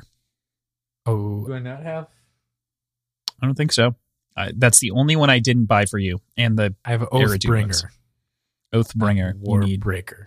Warbreaker. Yes. Do that. Yeah. Along with Olive Greenbow. Yeah, you need those soon because I'm meeting up again for notes next week. Yeah. And we'll probably be pulling double duty in December for at least 2 episodes just to get a head start. Cool. So, yeah. Neat. Okay. So, we cheered. It is very, again, we did just have this whole discussion on Wayne drinking. Everyone's drinking. I'll settle on it. The context is a little bit different. He's drinking with friends. It feels okay. He's not being a lush or anything like that. So, A blush. in the moment. A lush, but a blush. Yes. Brandon would write him as a blush. Well done. Okay, so we get a ton of Allomantic theory here, PJ. Stuff that you would literally ask me about all the way back in Well of Ascension when we really started to get details and ferrochemical stuff. We had a brief conversation about this offline about like the idea of when you were asking me those questions, I was like, I know that there's an answer. And my answer right now is because them's the rules, them's the breaks, baby. What do you want? On why like different bracers couldn't be used by other people and why you couldn't burn other people's, stuff. And that's as we find out over the course of this identity, which is a trait of so we have the physical, the mental, the time, and the temporal, and God, I'll look it up again. But we've got all of these different metals and we know some of them, but we really kind of bring into focus some of the other ones that we didn't have details on and their ferrochemical abilities. So where you at? I am never, ever going to complain about getting more rules and more clarity and more concreteness. But it was a great payoff. And talking to you after the fact just felt great to know About that this, you yeah. had been thinking about this moment months ago when I brought it up in Mistborn. Mhm. I think. There was something that clicked for me all the way back in Well of Ascension that you'd brought up that relates to a conversation that happens inside of this book, inside of this chapter, when you had brought up something about like, there's clearly some kind of password. And I was like, oh, it's identity. And then something else clicked for me. And I was like, oh, now I can't talk about that yet because we're still not there. But the point is that like there was that moment that happened at the end of one of those episodes in Well of Ascension where I went, oh, you unlocked something for me in my brain was then for now. And that was something that I hadn't keyed together and figured out. So, and I have access to all the fancy wikis and I don't think they had brought it up. So there's I made also a small contribution going backwards that similarly applies to hemalurgy because Sazed or Vin is unable to burn her earring, right? Mhm. And she describes it, and Sazed says that sounds exactly like a ferrochemist trying to use another ferrochemist's metal mines. So that trait applies to hemalurgy as well, knowing that earring is a hemalurgical spike. Yeah, so it seems as though there's something there relating to identity, and maybe it's the identity of the person killed or something like that. Yeah, something like that. Or, I don't know. What gets really complicated with that is bringing that into focus with the understanding of the bounding nature of Twinborn in this context and how that can work. I don't know. Because it's key to your identity, right? Yeah. So that's why it works, which is why we get the answer here. Because compounding works because the ferrochemical mind is keyed to your identity, and so it is a part of you, and therefore you can consume it that way. However, you cannot consume someone else's because you do not have sufficient identity invested in it, which is why the unidentified metal minds are so dangerous. Would Vin be unable to, like, if Sazed were to shave off pieces of his copper mind, would Vin be unable to burn it? That is the implication, yes. Oh, I guess this brings up another question. Even if it's pieces? That is the implication, yes. Okay. Yeah. I'm sure there is technically words on Brandon out there, but that is the implication of it. So the assumption is no matter how small, it would contain a fragment of the power. It physically changes even if you broke itself. Yeah. It alters it. Keys it to your identity, I think is the term that they use. They do use key, or they use the term unkeyed, I think. Yes, which I believe that's because we've previously described metal minds as keyed to identity. So I don't remember that term being used, but I believe you. Yeah. But I know unkeyed is used here. Yeah. Super cool. It's all super fucking cool. I love all this. Like, this is what I want, man. This is what I love. So you just want a science book on random worlds? I do. Characters don't matter. It's just it's the science book of a random world. No, I totally understand. And that's, I do really like the rich history that's painted here, the sort of tapestry that we get, right? Where it's like, the reason aluminum wasn't really prevalent before, but now is because it went from just being in the top of the ash mounts to something that was readily available when Sazed dissolved them and remade the world. And so it's why aluminum is much more prominent now and will be going into the future, and why a lot of these other metals weren't even discovered, even though the Lord Ruler may have known about them and what. So we also get to the problem here. Wait 1 second. There's something that I wanted to read here. Yes. Okay. So the raw power, just a little quote here that I really think is important here to bring up too, because it's mentioned, but not necessarily given a whole ton of time or weight. The raw power of both allomancy and feruchemy, Vendel said, is something we call investiture. This is very important, as in feruchemy, an individual's investiture is keyed specifically to them, to what we call identity. And then he mentions the metal minds things. After a fashion, changing the image to one of the feruchemist's tapping strength. Again, changing the image. He's flipping the thing. Why isn't this a movie? You know, you're moving the photo, you asshole. The woman's muscles has grown to be several times their normal size as she lifted a horse above her head in the photo. Each man or woman has a spiritual aspect, a piece of themselves that exists in another realm entirely. You might call it your soul. Your investiture is keyed to your soul, and indeed, it might be a part of your soul, much as your own blood is a part of your body. So the term identity was also used in a way that made me feel like it could potentially be altered. Is that the case? Or is identity static to an individual? That is kind of what's being posed here as a question, right? Okay. Is that, could you store your identity then in theory and give access to someone else in your metal mind, or give someone access to your spirit in some way? You know? And what does that make you? Could you take on a different identity to use someone else's abilities or metal minds? Like if they stored their spirit, could you swap? Is that your soul that you're putting into the metal mind? Like what does that look like? They haven't been able to test that necessarily. That seems to be what it potentially could be, because they can't find the feruchemists because they're very rare and the metals are rare, and you know, it's not something that's easy to test for. You need a full feruchemist in order to do that effectively. Yeah, because you would need to. Right, because you need to test a couple of these combinations. And the only way to get there is through breeding over time, you know, as they've been kind of talking about, or seemingly hemalurgy, which brings us to our problem of the story, which is a combination of things that have been going on in the background. Theft. One is the set.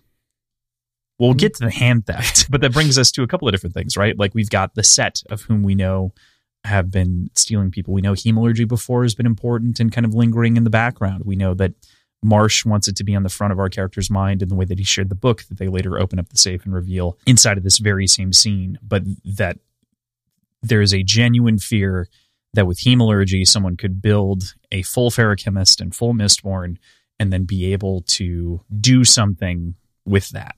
I would. Yeah. Like, of course you'll be able to do something with that. I mean, like, you'd be able to use the identity, and that you'd be able to do some of these funky shenanigans. As you should. But who should control that is a question. You know, in a very similar way. No, well, right. Exactly. So this is kind of like the first to a nuclear arms race, right? Like, that's kind of what this is beginning to feel like. Is, you know, I made the illusion of this feeling like an FBI scene or like a pre-war scene or whatever, something out of like that era of movie with a guy with a clicker. This feels like we're setting ourselves up for an infiltration mission to go get a thing because we don't want the enemy to get it, because they're going to blow us up if they get it. But it's also heavy to know that we have it too. Mm-hmm. Right. Yeah. Right. So it adds that mutually assured destruction. Not mutually assured destruction, but, you know, an imbalance of power potential here as they go with these things. Or we'll get to the things themselves, but it's a very compelling story beat to say that there's a lot on the table here.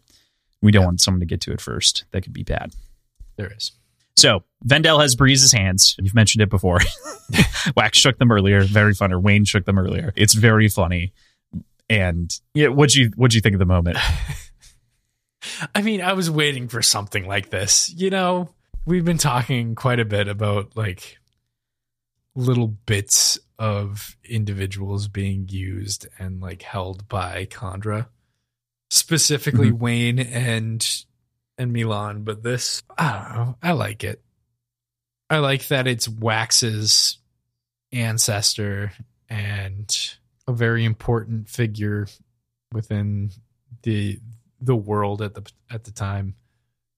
I don't know. I just thought it was fun. Kind of funny. I think it totally is fun. Creepy.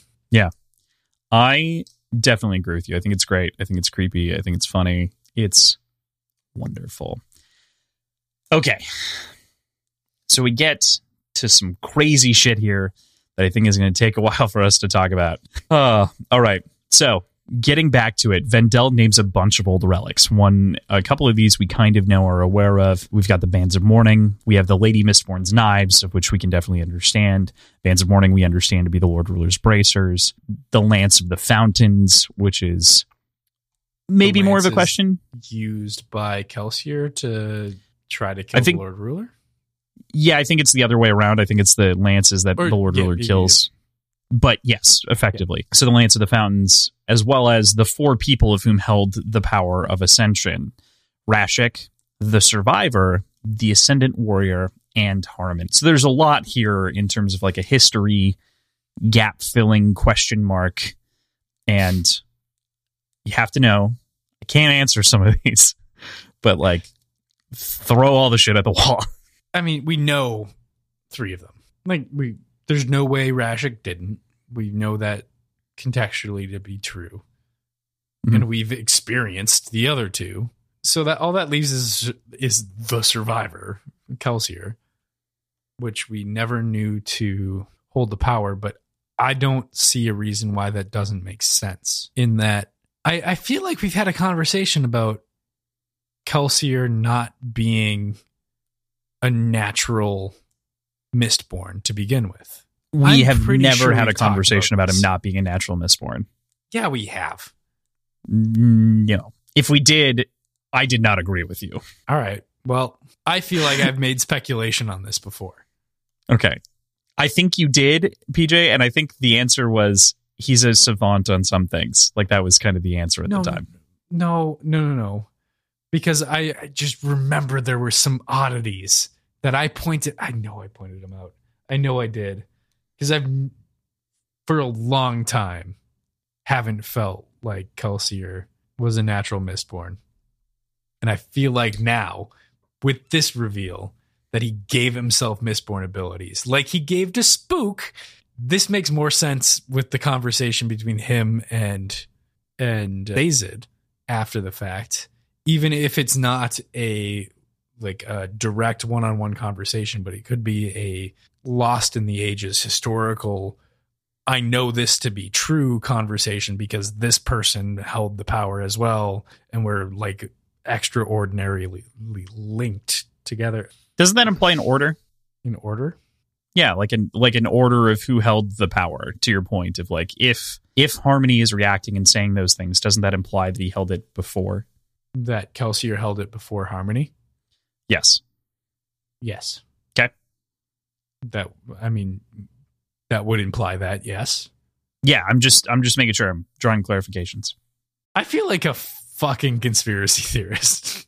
Well, you kind of have to be at this point, so I understand. The other part about this that is very tricky, right, is that there have been some mentions, just little tiny ones, in the previous couple of books that I haven't pointed my finger to about this same shit, that it's like, So is it just nice. me like picking up on it and not actually bringing up? No. show? So that you don't have like a fully concrete answer or anything crazy like that. But it specifically has said that the survivor held the power before Sazed did at some point. That it said. That you may have missed.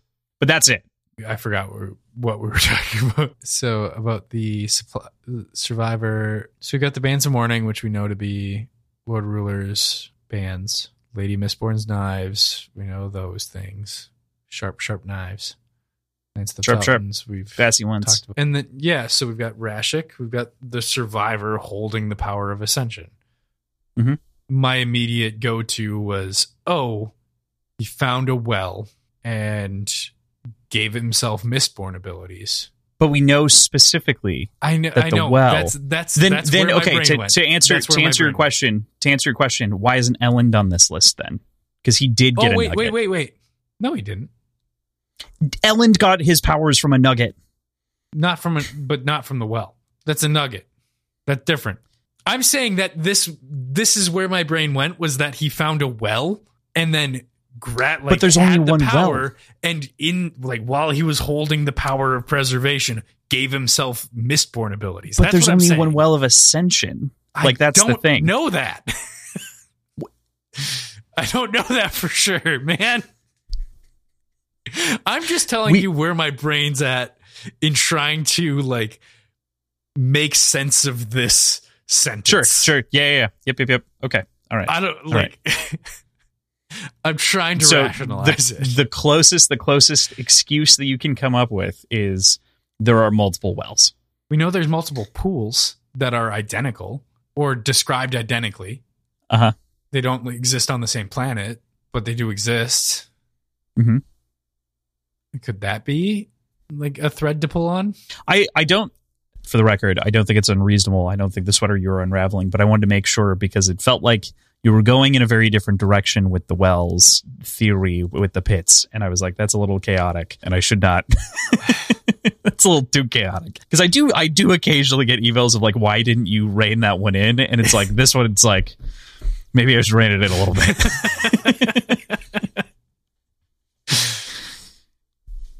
Yeah.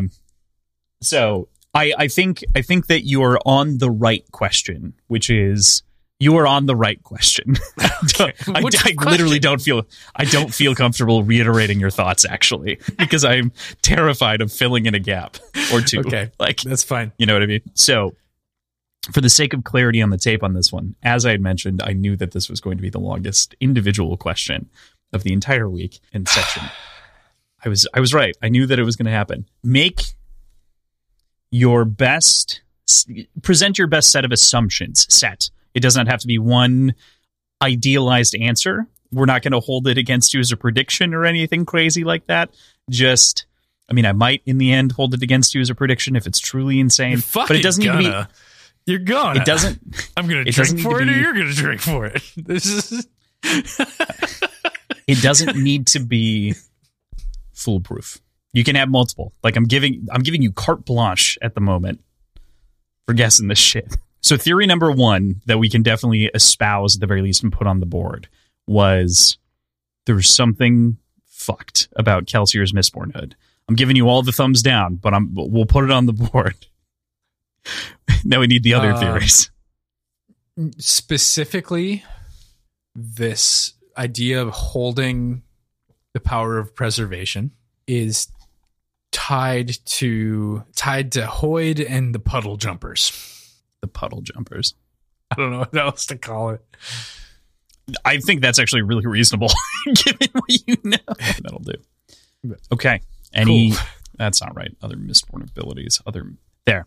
All right. For the crowd at home, here's how we're summing it up. This is potentially tied to Hoid and the Puddle Jumpers, or it has something to do with Kelsier's circumstances of actually becoming a Mistborn and snapping, or something fucky about the wells. And multiple wells, notably. Multiple wells. Yeah. One on this planet, but that we know of. Okay.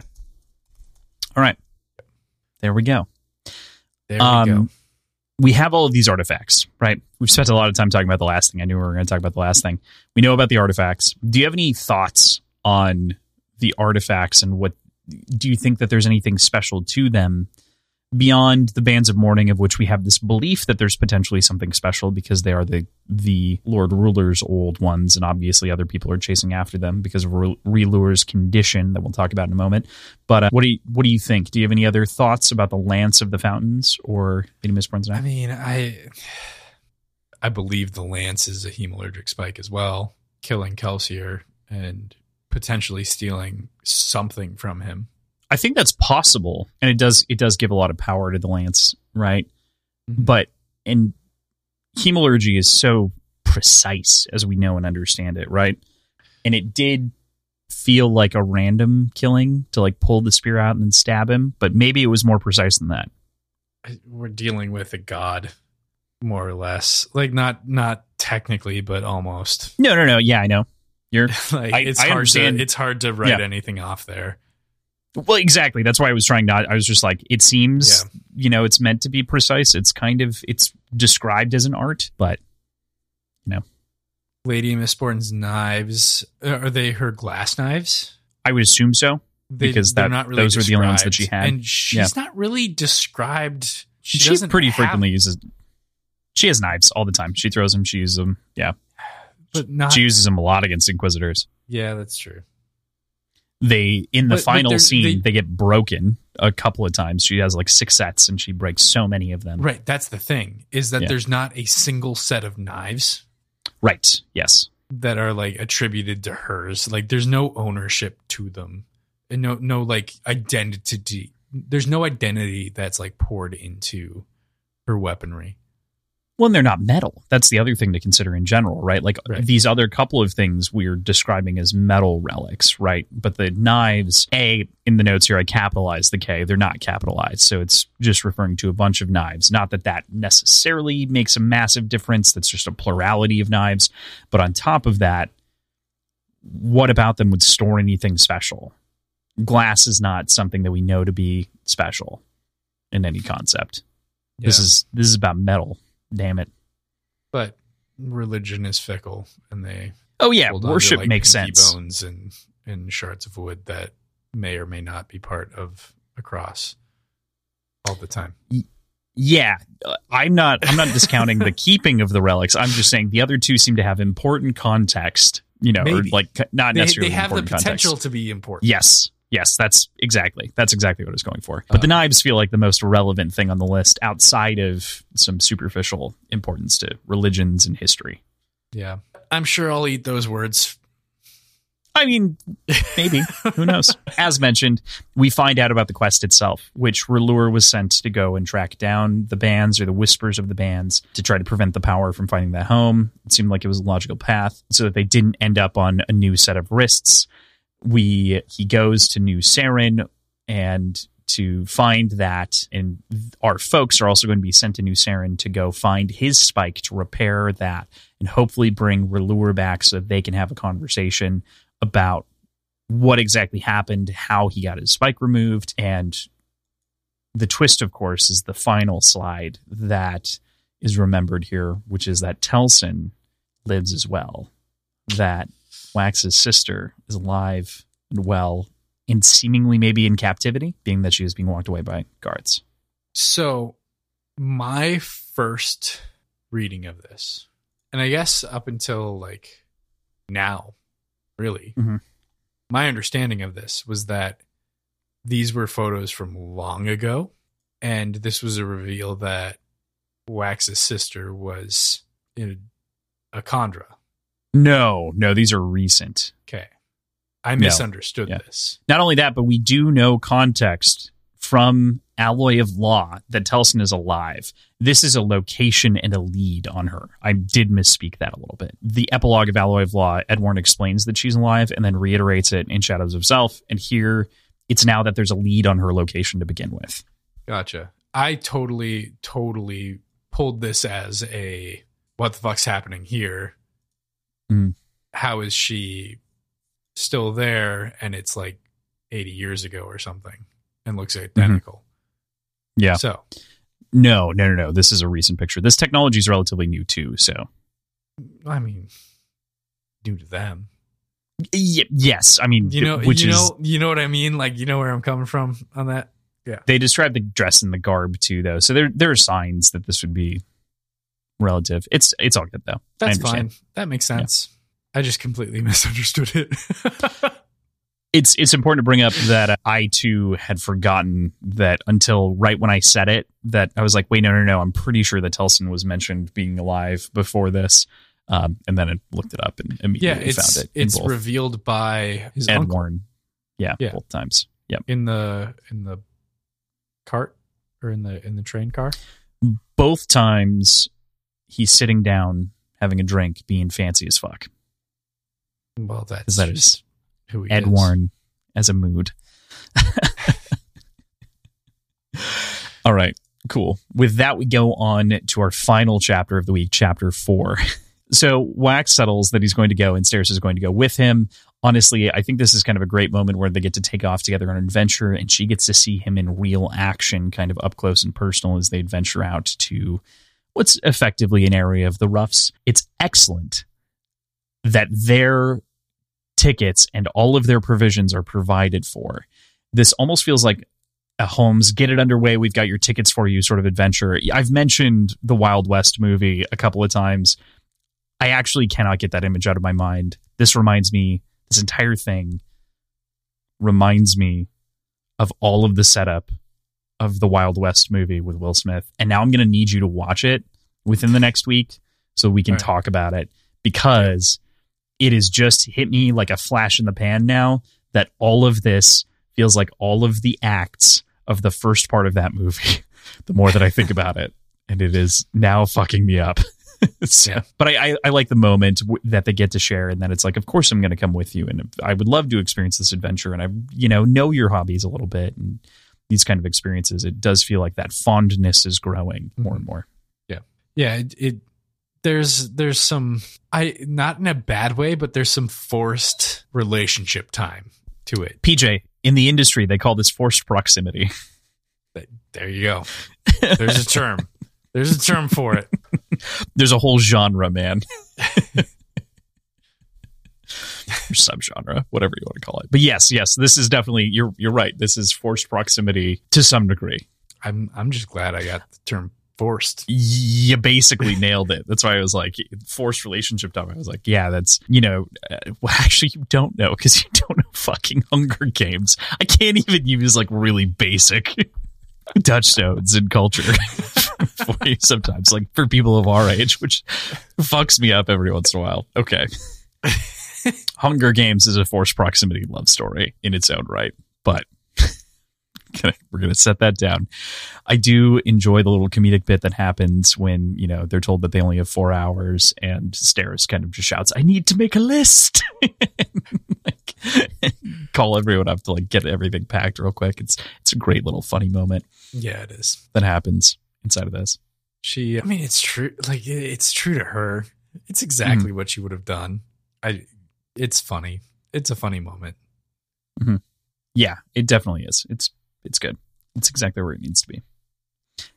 There is a fun interaction here as well, where Vendel asks if he can have Wayne's bones when he's done with them, which is very great, because this is literally something that you've talked about. It's very interesting that this man is a collector of bones. He talks about the head that he's wearing earlier on from a metal vendor in Urteau from the previous generation. It's very rare and vintage, almost like he's a collector of fine bones, like fine art or, fine spirits. And what an eccentric one, Mr. Cringe. I mean, man, it's what I would do. If you were a Condra. What would you do if you had the ability to wear bones you're gonna collect the coolest fucking bones. You'd get the good ones, yeah. You get the good ones. You get the ones that you can brag about. Mm-hmm. I'd have a saltwater crocodile just because they went extinct 400 years ago. And like, who the fuck has a saltwater crocodile vertebrae? That's fucking weird. Yeah. Look at this shit. Also, he collects all these bones. Where does he keep the ones he's not wearing? Probably at his house. Does he have a bone drawer, PJ. Them? He's got a bone drawer. Does he have a drawer, like a junk drawer? Does he have a bucket, like a big old tub, a big tub of bones? Maybe more of a sack or satchel? I hope it's a sack or satchel. Are they in shelves and drawers and cupboards? I want to know his organizational system for his eccentrically collected, curated bones, please. I'm getting as you're describing this, I'm thinking about like Nightmare at the Museum and similar things like that. Like that's where my brain goes. Like absolute wall to wall, beautiful displays, full portraits. Like if he got Wayne's bones, he would get a makeup of wax as like a wax statue, of course, naturally. It'd be a funny joke too that he would tell all the time. And then he would get copies of the books and stories and histories that were written about him and put them in a shelf right next to him, display prominently with a page open there, and so that you could approach it and read it and reflect on that story. Like that's how I imagine Vendel so in framing that scenario, everything. Are the bones loose or are they displayed as a skeleton? As a skeleton. Yeah, entirely as a skeleton, like made up into scenes, right? Which is especially interesting when you consider the fact that he has just the hands of Breeze. So in Breeze's display, there's just some bones and maybe some fancy gloves that he wore or something like that, some aged gloves. He was given the hands specifically, though. Mm-hmm. Because Breeze didn't give him all his bones. Breeze gave him his hands. So, oh man. That's what I'm saying. So like specifically if he's just given the hands and you're just displaying those, you're putting them in like a glass case and you're maybe putting them in I think you'd put them in some aged gloves that are from the time period that Breeze would have worn or could have been imagined wearing. And because they're well worn, you might have your fingers and your phalanges poking out the other side. Okay. So the bone collection is very interesting. I think there's some implications there that I'm attributing to Breeze that shouldn't be. Perhaps. It's a glove. You know, and I'm just saying this as a reflection on like, do you put it in a glove to like display it and, you know, give him like the purple gloves that he probably wore at the time. And, you know, it's all talking pieces because we know Vendel is a hoity-toity Kandra. And so when he invites people over, he's definitely a who are you wearing person, but he's not asking about a designer unless it is literally the bones of the designer. I was going to make fun of you for hoity-toity immortal, but that's so much better. The who are you? As I was coming up with it, I laughed without laughing out loud. PJ saw it and was like, what the fuck are you going to say? And then he freaked out when it was actually good. A little background for everyone there. Yeah. Oh, okay. So we move on from there to kind of the end of this, which I think we can sum up pretty quickly. Wayne goes on a quest and he needs to get this accomplished before he takes off. The quest, as we know by the end of this, is to get to Renette, but he's on a very chaotic quest, right? Like Don Quixote, in case you don't know, chaotic. But he's on this sort of playful adventure that isn't necessarily banal, but kind of feels like it is. And it's quite a bit of a jaunt. Banal. Definitely banal. But he encounters a boatman and he like plays the boatman against himself to get to a specific location, to get the deal and the ride that he wants to where he wants to go. He pins it on wax, you know, in order to get the power that he needs in this situation. He then transitions into playing the part of a street merchant to sell potatoes. He manages to con a man out of his wallet with his fair trade of a flower attached with money that he mishandled the moment before from the man. So he gives the man the proper change, but he believes that he's buying it off of him. So really he shorted him $10. And that was really, but he thinks the flower is fair. It was very clearly written, which is impressive for a very confusing scene. Intentionally confusing, but it's a perfect sleight of hand from in Wayne's text. perspective makes us able to comprehend it. Yeah, it was a wonderful sleight of hand in text. It totally made sense. It definitely worked. And that's something hard. The only thing in this entire sequence that is confusing to me, I want to make mention of, is the conversion, the changeover that happens from the boat to the street vendor, because it happens in like 2 lines. And that was, I got confused and had to back up like 3 times. Same. When I was listening, but reading it, I was okay. Interaction most of the time. Mm-hmm. That took a bit. It was a quick transition, but yeah, that's a great moment. And then there's kind of the final moment that happens, or the final 2 beats of this that happen, which is with the lady on the street who's hungry and the meat buns. He manages to go in, finagles that, of course.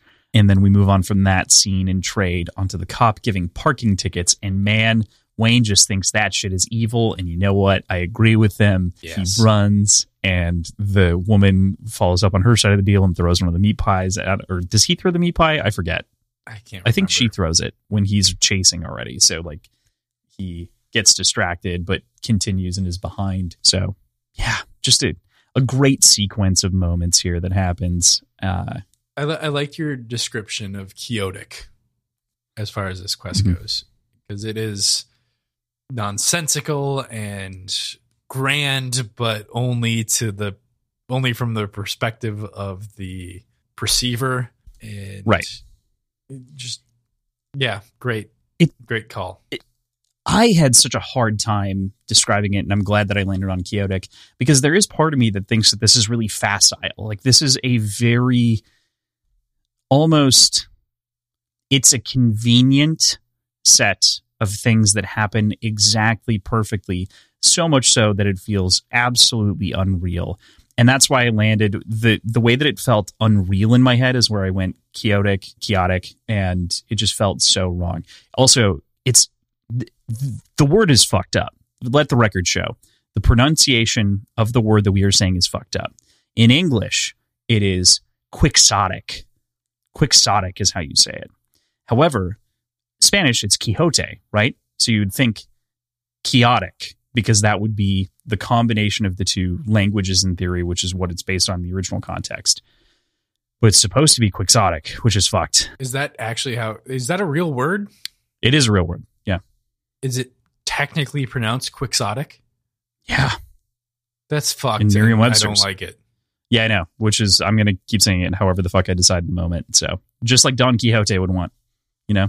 Quixotic. He'd want you to pronounce it differently every time. Quixote, I think. Quixote. Exactly. I think that's how he would pronounce his own name. You're probably right.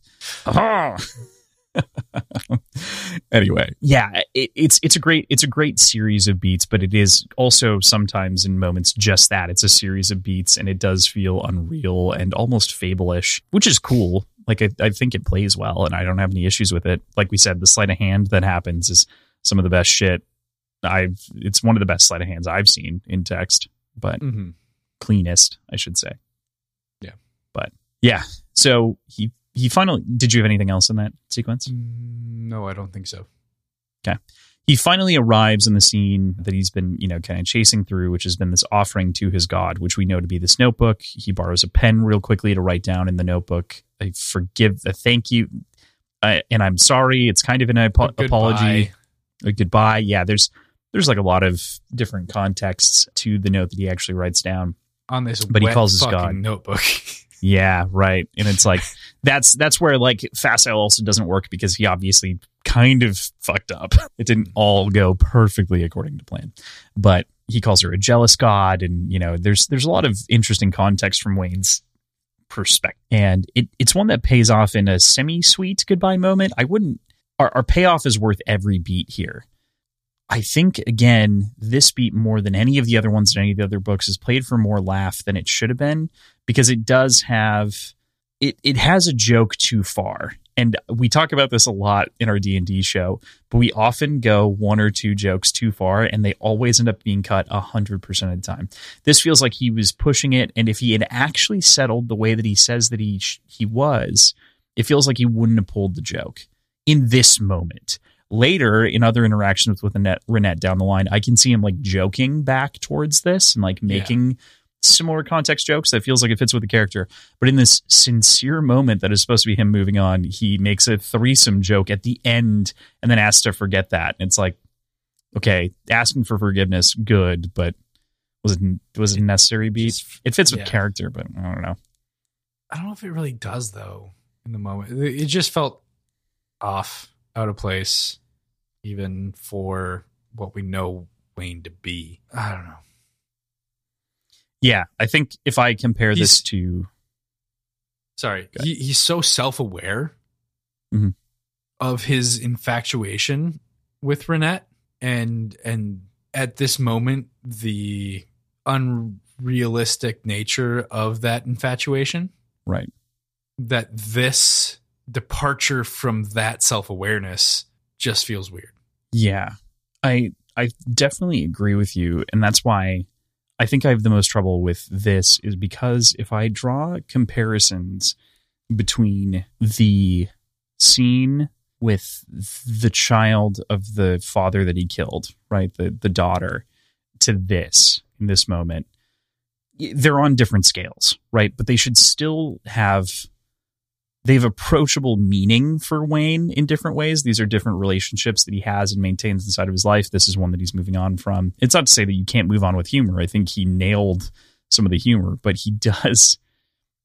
It's like he kicked the door back open in the last minute when he was trying to keep it shut and be very clear about his expectation. Like, you know, it just feels like it's good because characters should be imperfect. It shouldn't be perfect necessarily, but this rubbed me a little bit wrong, just a little bit, like not a ton, but it was a little bit of it's not enough to overcome the sweetness of the moment and the way that I enjoy the rest of the scene, which is the payoff here of him finally moving on and, you know, being on top of the train and kind of staring up at the sky, being able to move forward, you know, but it does strike me still.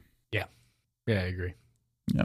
So I mentioned this, of course, there's the final con with the wallet and its value, and he manages to throw it into the drain and then tell the guy that he can keep it if he drives him to where he needs to go. And, you know, it's a great final con that's been set up this whole time to, you know, give him something as a trade again, which is lovely. He's humming The Last Breath this whole time as well. We get kind of a tease at this at the very beginning of the chapter, which I think is lovely. And then throughout, and Renette, as he's walking away, asks, you know, what are you humming? And he says, The Last Breath, the first song that I heard when I saw you, I believe is what he says. When we met. When we met, yeah. And he's humming it all the way to the end. He gets on top of the train, and it's just it's a lovely scene. And that final line of this chapter, I really adore. It's really easy, but it's eyes forward, back turned towards the past. And I mean, it's just great. It's a great way to end a part. It's a very strong conclusion for Wayne in burying that relationship, but still, even though it wasn't really a relationship to begin with, that's the other fucked part about this whole thing, is it's like, this is a worship ship. But it's good that he moved on. Also, that last line is applicable to almost every character, and particularly Wayne. Well, obviously Wayne, but particularly Wax on top of Wayne. Mm-hmm. Like, it's pretty universal, and I think that's why it makes such a great, powerful end to a part, despite it being unique to a single character's perspective. Yeah, exactly. Right. So it's not only it is Steris's ability to turn away from all of the failures of the marriage and be like, well, the marriage isn't necessarily about the ceremony. It's about, you know, we'll eventually get the ceremony or whatever, but it's about us as a pair, which she does in wanting to go on this adventure. And it's about, you know, Wax facing forward and moving on from Lessie and kind of the pain of the past and the scars that he has that we talked about in the last section. For Wayne, he's got some things that he still is atoning for in the past, but at the same time, he's able to move on and be open to new things, and has at the very least acknowledged a serious problem in his worship and like just bad behavior towards Renette. I don't know. There are other ways to put it. I'm sure there are more eloquent ways to say it, but his poor behavior. Any other thoughts? No, I think we spent 4 hours outlining our thoughts today. Well, I know, but I mean, did we spend 3.5? Was it 4? It was closer to 4. But cool. All right. Sounds good. So we don't have any answers here yet for any of the predictions. So we just hold on those. Hold on those. We're adding the one, of course, about the well and the weapons and kind of things related there that we talked about for 45 minutes. It feels like if we don't pay that off in some degree, we haven't earned people's time. It's probably not going to be that long when it gets to the cut because we typically simplify things. But yeah. So with that, next week we are reading Bands of Mourning at chapter 5 through chapter 12. Again, Bands of Mourning, chapter 5 through chapter 12. PJ, I don't mean to be pages. I don't mean to be the bringer of bad news here.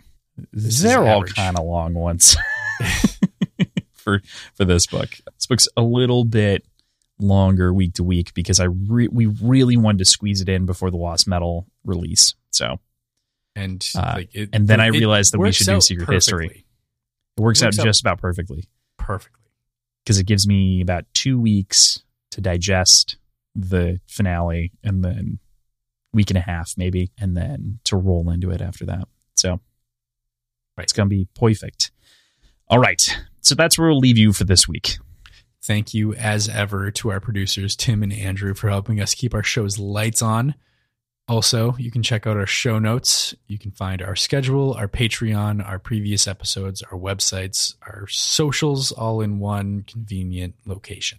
Yes, you absolutely can. As PJ mentioned, if you want to find us specifically, if you don't want to follow the silly links tab on our website, you can go to Words Whiskey Pod on Twitter, Instagram, and Reddit. Words and Whiskey. You can send us an email, wordsandwhiskeyshow@gmail.com. You can join our Patreon at patreon.com/words-and-whiskey. Wow. I only had the one cocktail and I just cannot talk at the end of the night. Beyond that, you can find our t-shirts at TeePublic. Follow the link as mentioned previously by PJ. Leave us a review if you can, as well as any of the other podcasts that you listen to. Not if you can. Fuck you. Leave us a review. And check out some of the other shows on the network right now. We are in a process of rolling out more and more things that are going to be coming out in the future. We have a new project on the horizon that neither of us are necessarily a full-time part of, which will be fun and exciting because it'll be, I mean, obviously HowlerPod as well, but in addition, it'll be like kind of a first new foray into production for us. So it's gonna be a fun time. Very excited. When you're going through those reviews, remember while you're filling that out that if you don't give us 5 stars, Erin will haunt you. She will find you and she will mutilate you. Just in your dreams, but it'll feel real. Terrifying. Thank you so much for your support. It really does mean the world to us. And I cannot wait to come back next week. For next week. See ya.